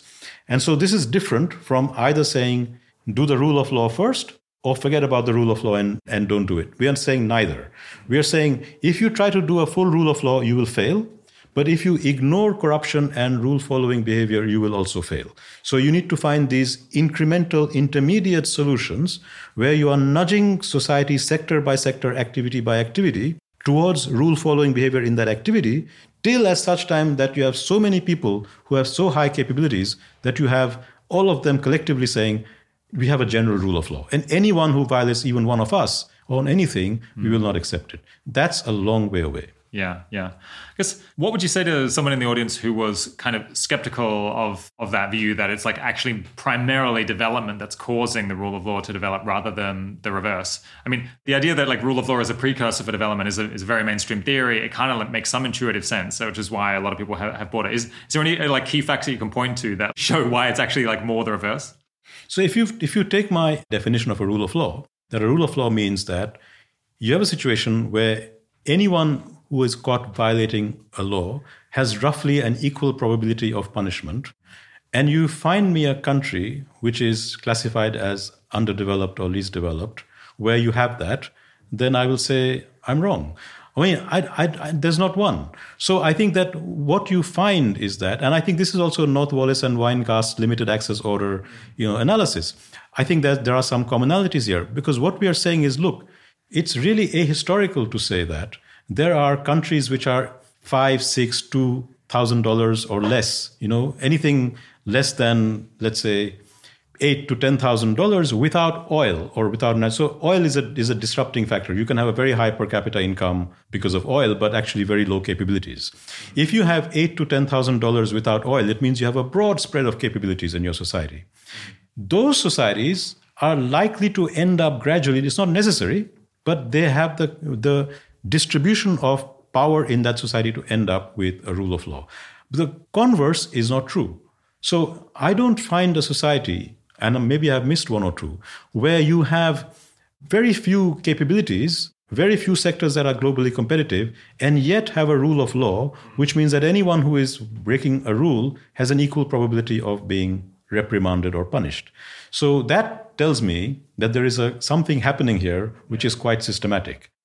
I guess, so some people would say, well, you don't find that because if they had a rule of law, then they would have become rich. But I suppose the idea is, if that was the main channel, then you would expect that there'll be some countries that have advanced a lot in rule of law, but haven't yet become economically developed. Whereas, in fact, you don't really see that going on. Which is, there's at least like substantial effects in both directions. I think they improve in step. I think there's a lot of evidence of that. But I think that the issue really is, where is the stronger direction of causality? And I think this is actually, at the end of it, an unnecessary debate, because I also agree that in many cases, development is being stopped by rule-violating behavior. The only difference of opinion is whether we think that we can solve this problem by a general good governance reform that gives you rule-following behavior, or whether you have to do it sector by sector, activity by activity, finding spaces where people have the self-interest to regulate themselves, and if that develops gradually into a rule of law. I think that's the real debate, not this, what comes first. Because I think everybody agrees. They tend to move together. Yeah, you mentioned Douglas North and Barry Weingast too, I guess, other people involved in institutional economics. I was very tempted to bring them in, because I think actually one of my favorite interviews or podcast episodes of all time was an interview from 2007 with Weingast about the book that eventually came out called Violence and Social Orders. I guess the way that they think about things has a lot in common, but is a little bit different. Violence and Social Orders, where they're contrasting, I think it was open access orders, like the kind of thing that you might find in the UK, with I think they call it natural states from memory. In the less economically developed, less rule of law situations, their model is that there's different interest groups that have different ability to do violence to others, to cause trouble, to potentially create a civil war and potentially win, or to oust people. And you end up with the rents of a society, the kind of profits that can be extracted, get split up between these different interest groups, in some sort of proportion to their ability to cause trouble and cause violence and menace other people. And so you end up with a sort of equilibrium where violence is the key issue that's driving social structure, but you don't necessarily have to have that violence used, because you end up at a settlement where people would rather just extract a particular fraction of rents and have a peace treaty between these different interest groups. Yeah, in your writing, at least, or you're talking, as far as I've seen, you don't violence isn't kind of the central theorem. You talk about influence and enforcement and so on, but why is it that they focus so much on violence as kind of a key driver in social structure, and maybe you think about it a lot less, or talk about it less? So I think I really like their framework, although I disagree with it in important respects. And we have actually worked together. So in that book called In the Shadow of Violence, I and my collaborator in SOAS, Pallavi Roy, we have articles, and we try to show how the political settlements framework that we use is actually not very dissimilar to the limited access order framework, but there are also important differences. So the common feature of it is that we are both looking at the social orders of developing countries as organic things which are in some sense in an equilibrium. Okay, so it's not a pathology, it's not a disease that they don't have good governance. It's not some evil, corrupt people who are driving that, and if we got rid of them, everything would be fine. It's a structural, systemic design feature of how these societies are put together with a lot of informality and a lot of rents. So I think this is a common thing. And just like in the limited access order, the political settlement says something quite similar, which is that the distribution of rents has to be roughly proportionate to the distribution of power. Otherwise, the system goes into disequilibrium and then it adjusts back to some kind of equilibrium. So what's the difference? The difference is, I think that our approach, my approach, puts a lot more emphasis on economic organizational capabilities and how they develop. So it's not just about violence potential, but it's also about productive potential. And I think that one problem of their framework, as I see it, or not problem, but a limitation, is that they don't actually look very much at this interdependence between political power and economic capabilities, right? So economic capabilities kind of develop, but through some process that is not cleverly or clearly specified. Whereas for me, these are even more important than your violence potential is your productive potential, your capabilities of producing and how they come from. And those two are always interacting, right? So that is one difference. And I think that, the process through which policies that are not aligned with the distribution of power are blocked is not always through the threat of violence, although that's a good metaphor. I mean, ultimately, if things break down, you have violence. It's all often broken down by lots of prior steps which are far from violence. It could just be, I'm not going to follow these rules. I'm just going to violate them. And let's see what you can do with it, right? And if so many people are violating, you can't do anything, even though they're not actually far from threatening violence. This is one. Or that, I will, push you and try and remove you from power. And this removing you from power might be a non-violent process. Yeah. So it's a whole load of oppositional tactics which do not necessarily reduce to violence, but is to do with organizational capabilities. And your organizational capabilities might be political, and you might have very strong organizational capabilities and networks which block things, and then that's your way of getting rents. Or your organizational capabilities might be productive, in which case you want to actually use that to produce things and make money doing it that way.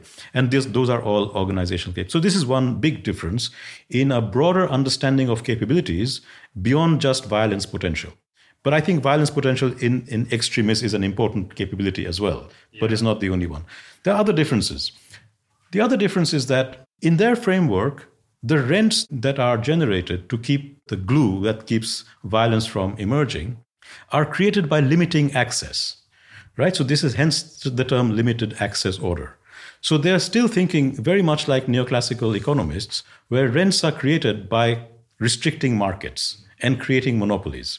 And in our view, my view, we have a much more expansive understanding of rents. So rents are not just based on limiting access to markets. Rents are based on all types of policies that generate resources that would not have existed without the policy. So some rents can actually open up markets, like these learning rents and the rents which attract investment are rents which actually are opening up markets which didn't exist before. And so if you are only thinking of rents as restrictions, you have a real tough time explaining the political reality of developing countries. Because actually, if you look at a developing country, a typical developing country, it's relatively very easy to set up organizations, including informal organizations. No one is actually saying to you, you can't set up this organization, and only those powerful people can set up organizations, and they will then corner the market and get rents. In fact, the reverse. The problem in a lot of developing countries is that entry is too free.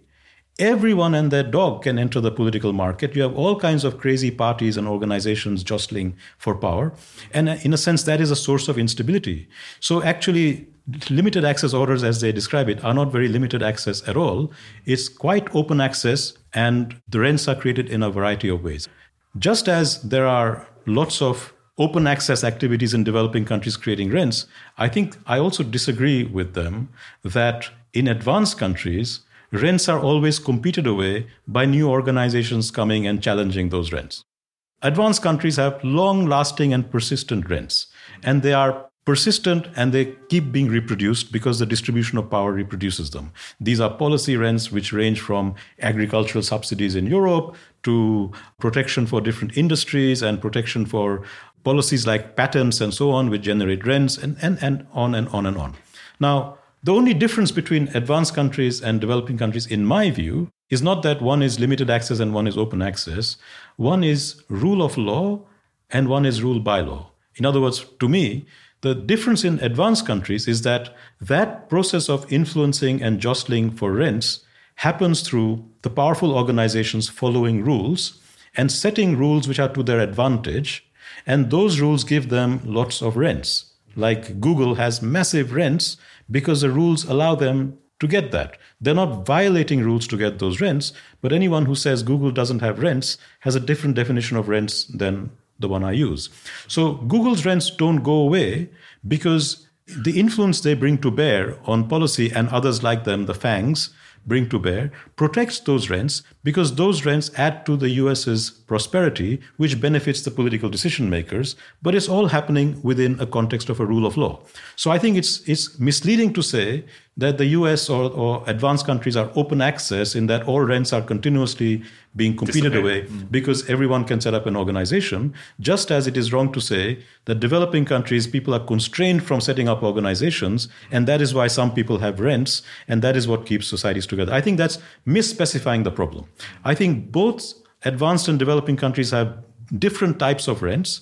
In both of them, it's technically quite easy to set up organizations, but not everybody can. And whether or not you set up an organization, you may not have the productive capabilities or the organizational capabilities to really make those organizations count. So anyone can set up a Google, but it won't be a Google because they don't have the organizational capabilities to set up another Google. So the issue is that the distribution of organizational capabilities is not uniform in any society, but it is perhaps more broad-based in advanced countries, which is why there are more powerful organizations which check and balance each other, which is why this whole process of rent-seeking happens through a more rule-following way, whereas in developing countries, that process is driven by organizations which have low capability, are less interested in production, don't need a rule of law. So a lot of this negotiation is happening in rule-violating ways. To me, that's the big difference in their political settlements, not that there are no rents in advanced countries or they're open access, and there are lots of rents in developing countries and they're limited access. I think that's wrong framing, but where I agree with North Wallis and Weingast and why we collaborated with them, and I think they've done a great service to political science and political economy, is that they pointed out, just like we've been pointing out, that the absence of good governance in developing countries is not a pathology and is not a conspiracy of a few people. It's a systemic feature of these societies. Just for that, I think I celebrate their work. Yeah. I guess it's possible maybe that they're focused a bit more on violence because I think perhaps a bit of a larger part of their agenda was explaining the pre-industrial world, or they talk about that a lot. Like in terms of if you were trying to explain England in the 15th century, then like I think direct violence was more likely to be used than these more like subtle things like civil disobedience, perhaps, or just like trying to get an elected official removed and running a PR campaign against them or something like that. Absolutely. Yeah, let's move on now to talking about developed countries. I guess I'm quite interested in this because some listeners work in development and trying to reduce global poverty, but many work in policy areas, economics and political science in rich countries. They want to provide good policy advice potentially across a range of different things like climate change or solving whatever other problems in the US and UK. If they want to get more out of this kind of framework, like understanding like what questions they should ask about the kinds of policies that they support or are advocating for in a country like the UK, how should they start developing the ability to apply this kind of political science or political economy lens onto policy questions? That's a great question. And I think it depends really on both on one's political economy frame of analysis, but also on one's normative objectives. Why are we doing this analysis? And again, I come back to my own normative priors. I want to see a more egalitarian society where organizational productive capabilities are broad-based. And I think one of the problems that has happened in advanced countries, despite being rule of law and rule following, is that economic policies were driven by people who were powerful, who thought perhaps even that these policies would be of general benefit, but in fact they were not. So let's think about how we ended up in the present situation, where across the developed countries, you have the growth of populist and in Europe, outright fascist movements, which are gaining strength. You have the experience of Trump in the US, which almost brought about an end to the rule of law. I mean, it was really very close. And you have other such phenomena across the world. The reason for that is, I think, is that liberal economic policies made a lot of sense on paper, and it didn't discriminate between where the capabilities were that were being developed. So by allowing a lot of globalized production and not giving enough attention to what was happening to the capabilities, for example, in the north of England, where the old industrial working class areas were, it didn't ask what will happen when we lose these productive capabilities and all the political power that comes with it. The political compact that described Western Europe and the UK in the 1960s was an agreement between the working classes and the capitalist classes in informal ways that the rich needed the poor for their production, and the quid pro quo was that there was going to be a welfare state, there would be a distribution of health and education which was fair, and gradually everyone would become, middle class and prosperous. That process was undermined by a liberalization that was driven by the financial sector and by what is now crudely known as the metropolitan elite, who saw liberalization as immediately beneficial, even though production of a lot of things moved outside the country. Now, I'm not saying that was wrong. I think that should have happened.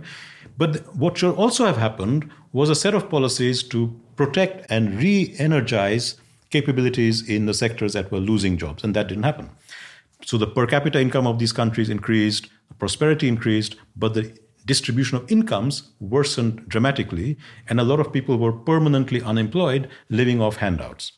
And as that happened, the political settlement also changed because the rich began to realize that they no longer needed the poor of the rich countries for their own reproduction. Their production was all happening in China and the Far East.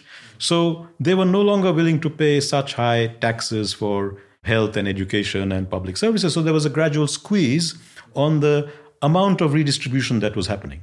So there was a double whammy.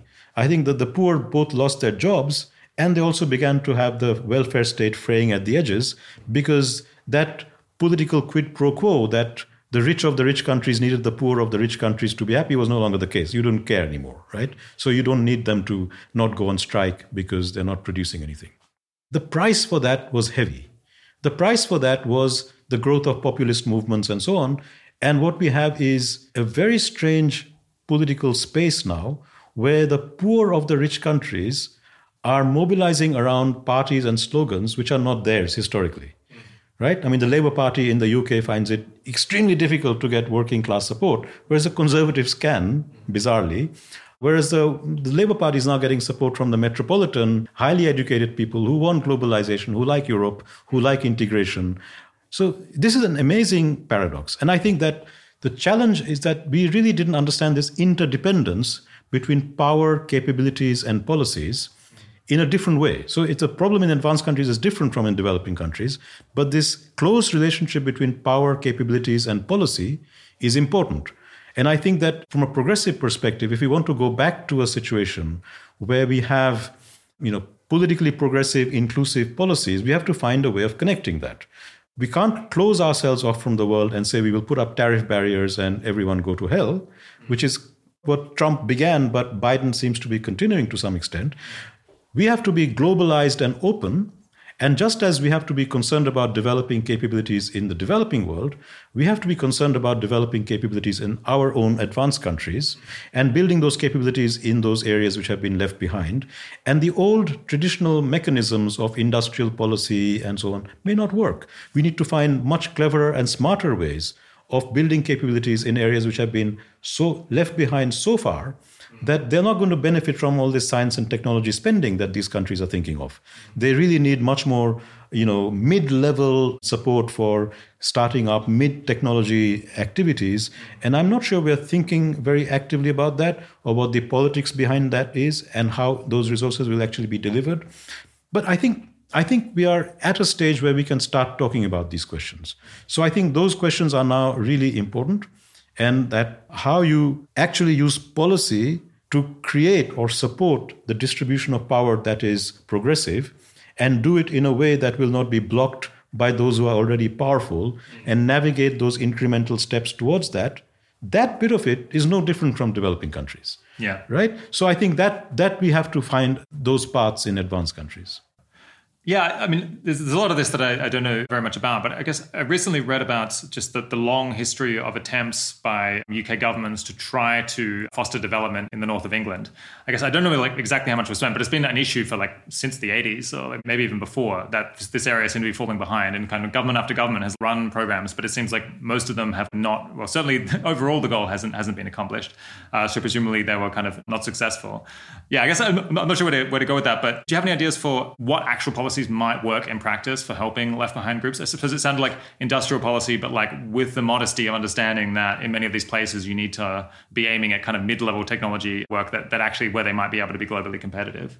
So I think policymakers still work on the assumption that if you build infrastructure and a good rail link and lots of roads, then businesses will go to these left behind areas. And the problem is exactly the same as in developing countries. Businesses will not go necessarily to those areas because the wages might be lower, the connections might be quite good, but the capabilities are missing, right? So actually, despite the advantages and subsidies, you actually make less money. So I think the same thing that would be true for developing countries is also true for left behind parts of advanced countries. You have to ask, what are the existing distribution of capabilities here?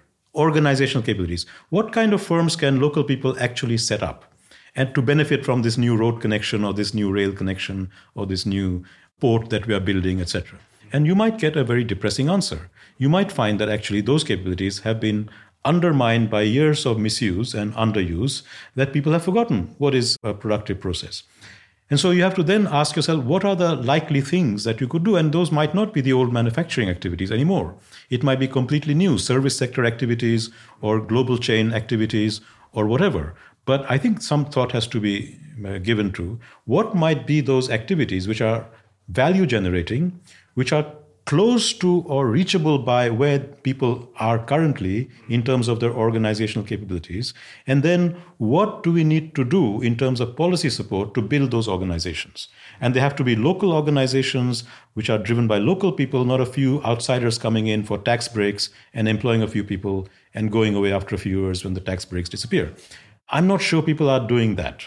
Right? I think that they're looking at ways of attracting investment wherever it comes from, not looking at the distribution of capabilities locally, not looking at where the starting point is, and not asking how do we get from there to the next step, which might be a very different path from simply making the road and giving a tax break to some investor from somewhere else to come in and set up a firm. That's better than nothing, but I think we could do a lot better because the real change in the distribution of power comes when lots of local organizations with local capabilities set up and they create the local environment, the ecology of the checks and balances of the local politics, of the local communities, and all of that, which can't be replicated by a few big ticket foreign investments. So yeah, just stepping away from that kind of specific issue, there's an existing corpus of kind of neoclassical economics, a school of thought that people get taught all over the place. And it's like you walk away with particular tools that you can use to analyze questions.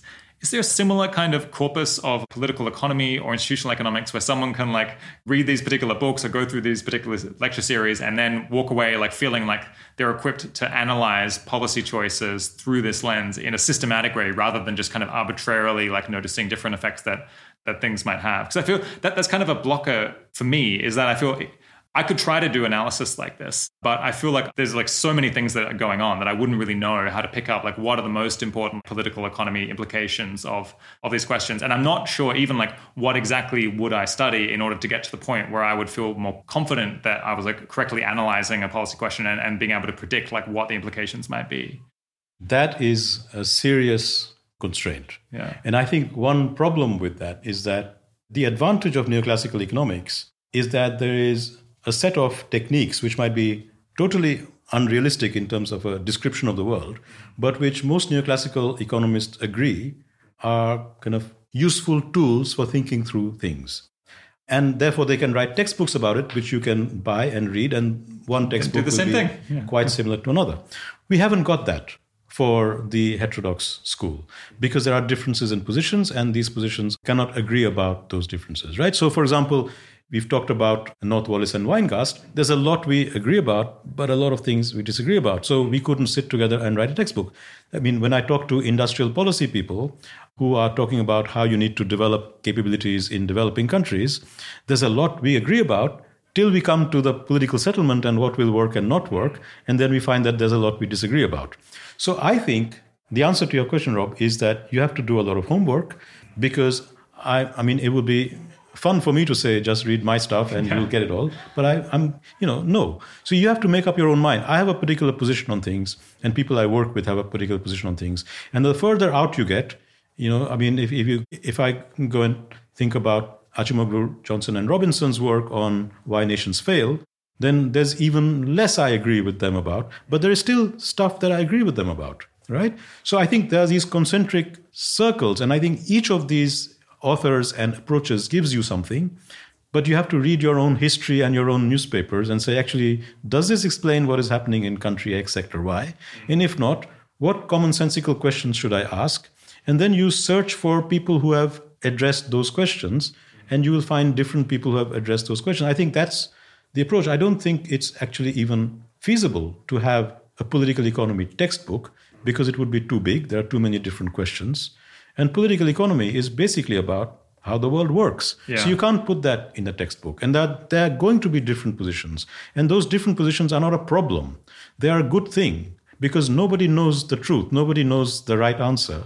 But we each have our own angle, our own take.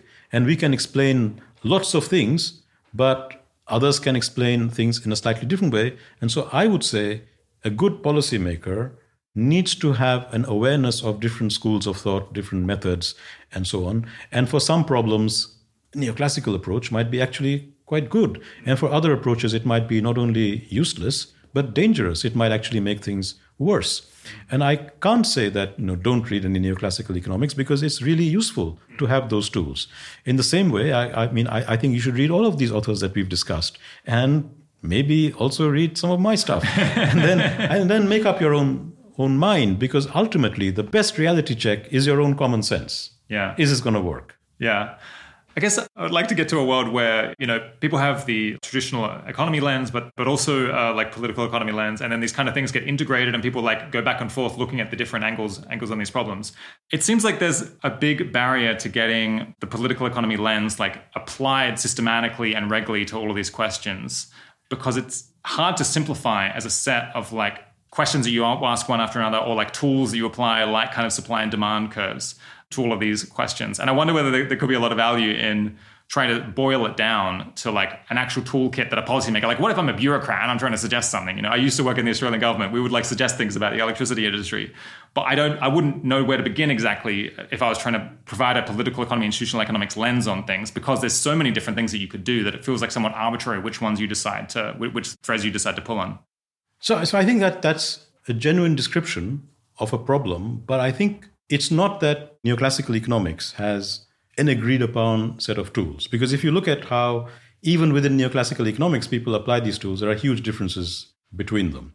And the same with political economy. So I think each framework has some basic questions that they're asking, and then they're answering them in some ways. So if you look at the political settlements framework, it is asking a number of questions about policy implementation and the interface between organizational power and institutions, and then asking you to locate your policy in a way that will make incremental changes. And then everything else follows from that. And you need lots of different building blocks to make sense of it. And you can draw on, as you rightly say, you can draw on neoclassical economics, you can draw on other political economy frameworks. In the same way, if you look at Acemoglu, Johnson, and Robinson, their kind of framing question is, are your institutions extractive or inclusive? And then everything else, is circling around that. Or is it a limited access order or an open access order? And what are the different types of limited access orders, and what are the doorstep conditions? So it is not that it's just a confusing mess. Each political economy theory is giving you a set of organizing principles and then asking you to say if your question can be fitted around these organizing principles. But the question is, you're asking, why isn't there one organizing principle? And I'm saying, People don't agree. Reality is complex. People don't agree. And maybe it's not even desirable because this competition is a very good check and balance.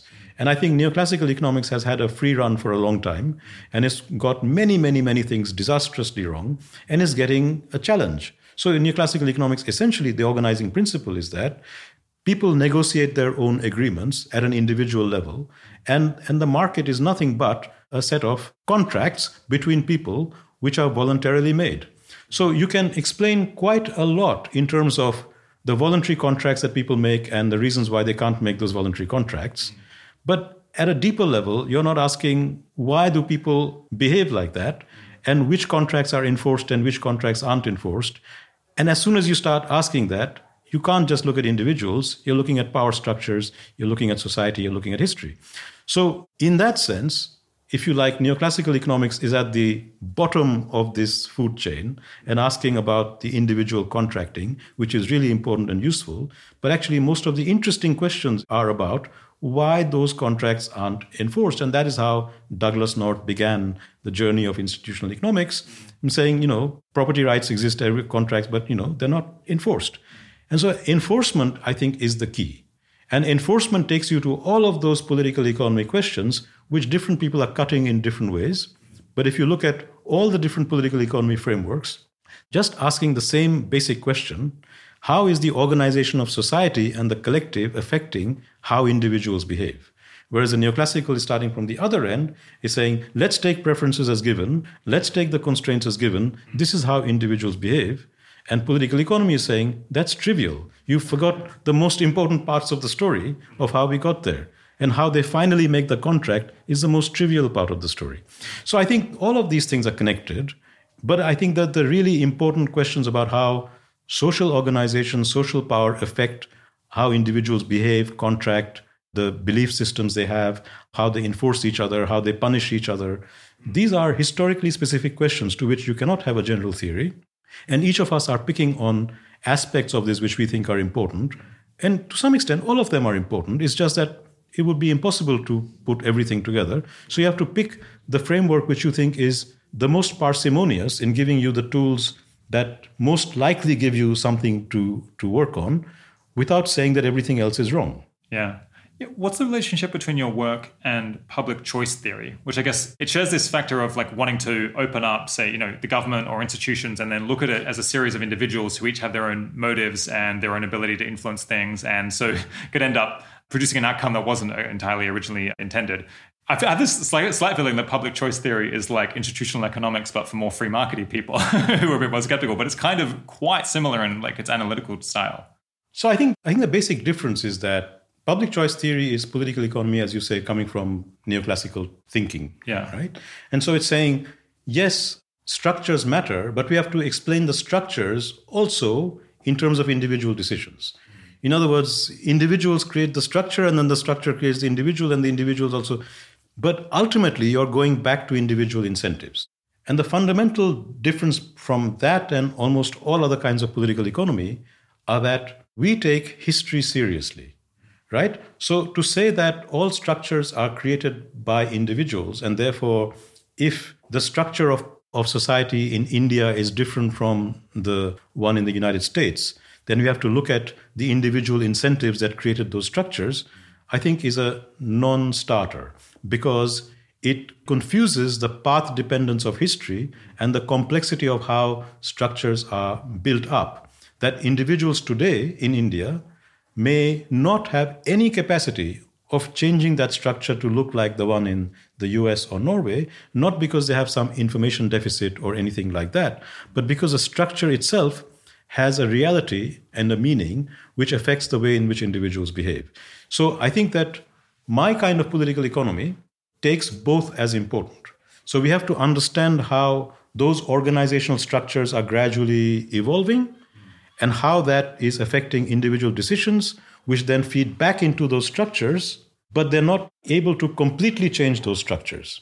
I think this is summed up very well in a phrase by a bearded man from, some time ago called Karl Marx, who said, and he was using man in the generic sense, he said, men make their own history, but they don't make it exactly as they please.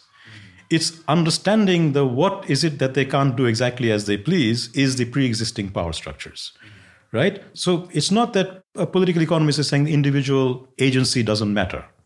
It's individual agency matters a lot, but it's constrained.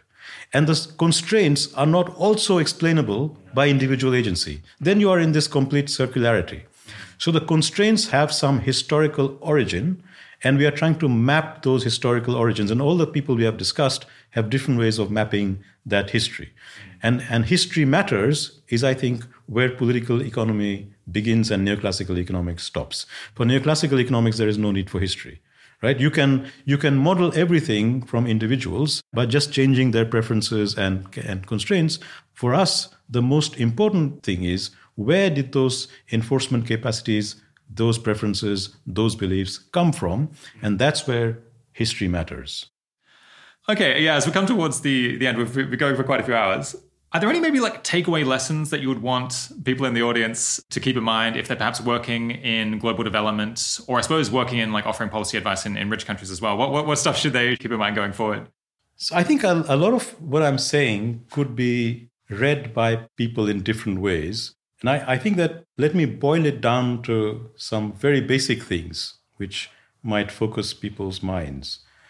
I think now it's a kind of commonplace in development policy. People will say context matters. One size doesn't fit all.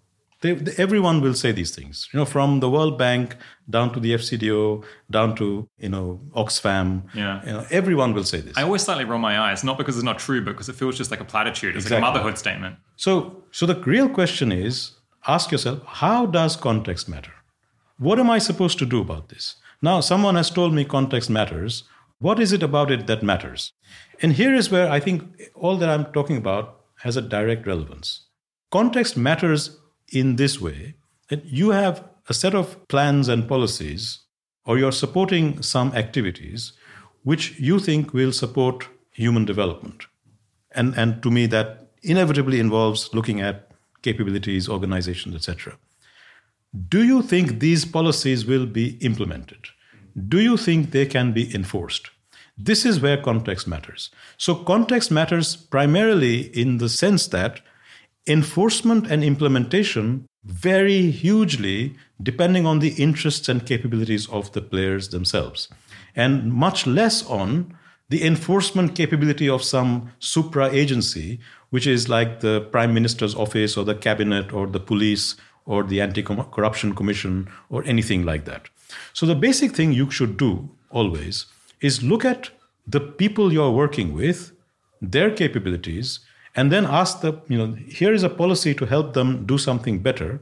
Will they themselves actually support it? Not what they're saying they will, because everyone will say they will do whatever you ask them to do because they want the money. But actually from their past behavior and their activities, do I think this is something that they will actually be able to implement, enforce, monitor each other as peers, report back, and do the basic capabilities of policy implementation at a higher level exist to monitor and enforce this? And if not, you have several options. You can redesign the policy so you have a greater confidence it works. You can say, actually, policies won't work here because there's some networked problem here which is so integrated that I can't break it. Then you have to think out of the box of some exit strategy which meets the requirements of your anti-poverty or whatever that you're trying to achieve. Or you have to go back one step before and say, can I build those capabilities directly? Can I work with people to actually build those capabilities which I'm assuming exist with my policy, but I shouldn't assume, and maybe I need a policy that is one or two steps behind in terms of its sequencing. So I think there are ways in which all of this makes a lot of practical sense as a sense check when you are asking yourself, will this work here? And then, of course, you can refer to the work that I do and others do, and it's all available. It's free access online, and you can read some of these the stuff on the SOAS ACE website, or the work of Danny Roderick or North Wallace Weingast or Archimoglu, Johnson and Robinson, and all the people we have discussed. Not all of it, but those bits of it which are relevant to the particular policy question that you're addressing.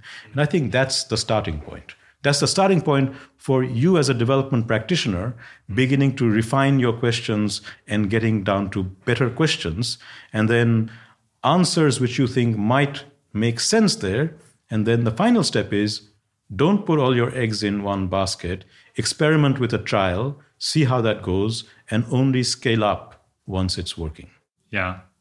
It's interesting. I feel in our personal lives, in say, if you're working in an organization of 100 people and you have some problem and someone suggests a policy that in principle would be very good for solving this problem to try to change people's behavior, for example, in a context like that where you potentially have a lot of local information, you can listen to this idea and be like, nah, that's not going to work because like the marketing department, they'll like shut it down. They'll make sure that it never gets implemented. Or like I know how this organization works. That's what just go on the books and then everyone's going to ignore it. It's not actually going to, like no one's going to take it seriously. I guess we don't ask that question as much in context where we don't know because we don't understand enough about the people and the actors and their history of behavior to actually say anything. But it is just so essential. Someone coming into your organization without any knowledge of the people or what they want or how they work and just suggesting reforms is probably going to have a very bad time, as I guess do we when we go into like other organizations and countries and just pull something out of a textbook. You absolutely, you've hit the nail on the head. We think that fixing our little office of 10 people is really difficult, but we can go and give advice to a country of 160 million and it'll make a difference. That's not going to happen, right? So development is a difficult process. It's actually about ultimately exactly that, changing behavior, changing how organizations work, and that's a long-term process. So if you are interested in development, you've got to be in there for a long haul, and you've got to be interested in actually understanding your market, the people who you are selling the ideas to, and then figure out what's the best way of selling this idea in a way that will be picked up and used. And if you can't think of, why anyone should use this idea, if you were in their position, would you do it? Then don't try it. It's not going to work. Yeah. One final question just before we finish. We've talked a whole lot about capabilities, and I guess we've talked loosely as though the UK has like fantastic capabilities in all kinds of ways. But I'm curious to know, are there any times when you've looked around in the UK and seen just extraordinarily like organizations that are failing to have the kinds of capabilities that you might hope and expect in the United Kingdom, and just been like, this is like such a great demonstration of the problem of organizational difficulty?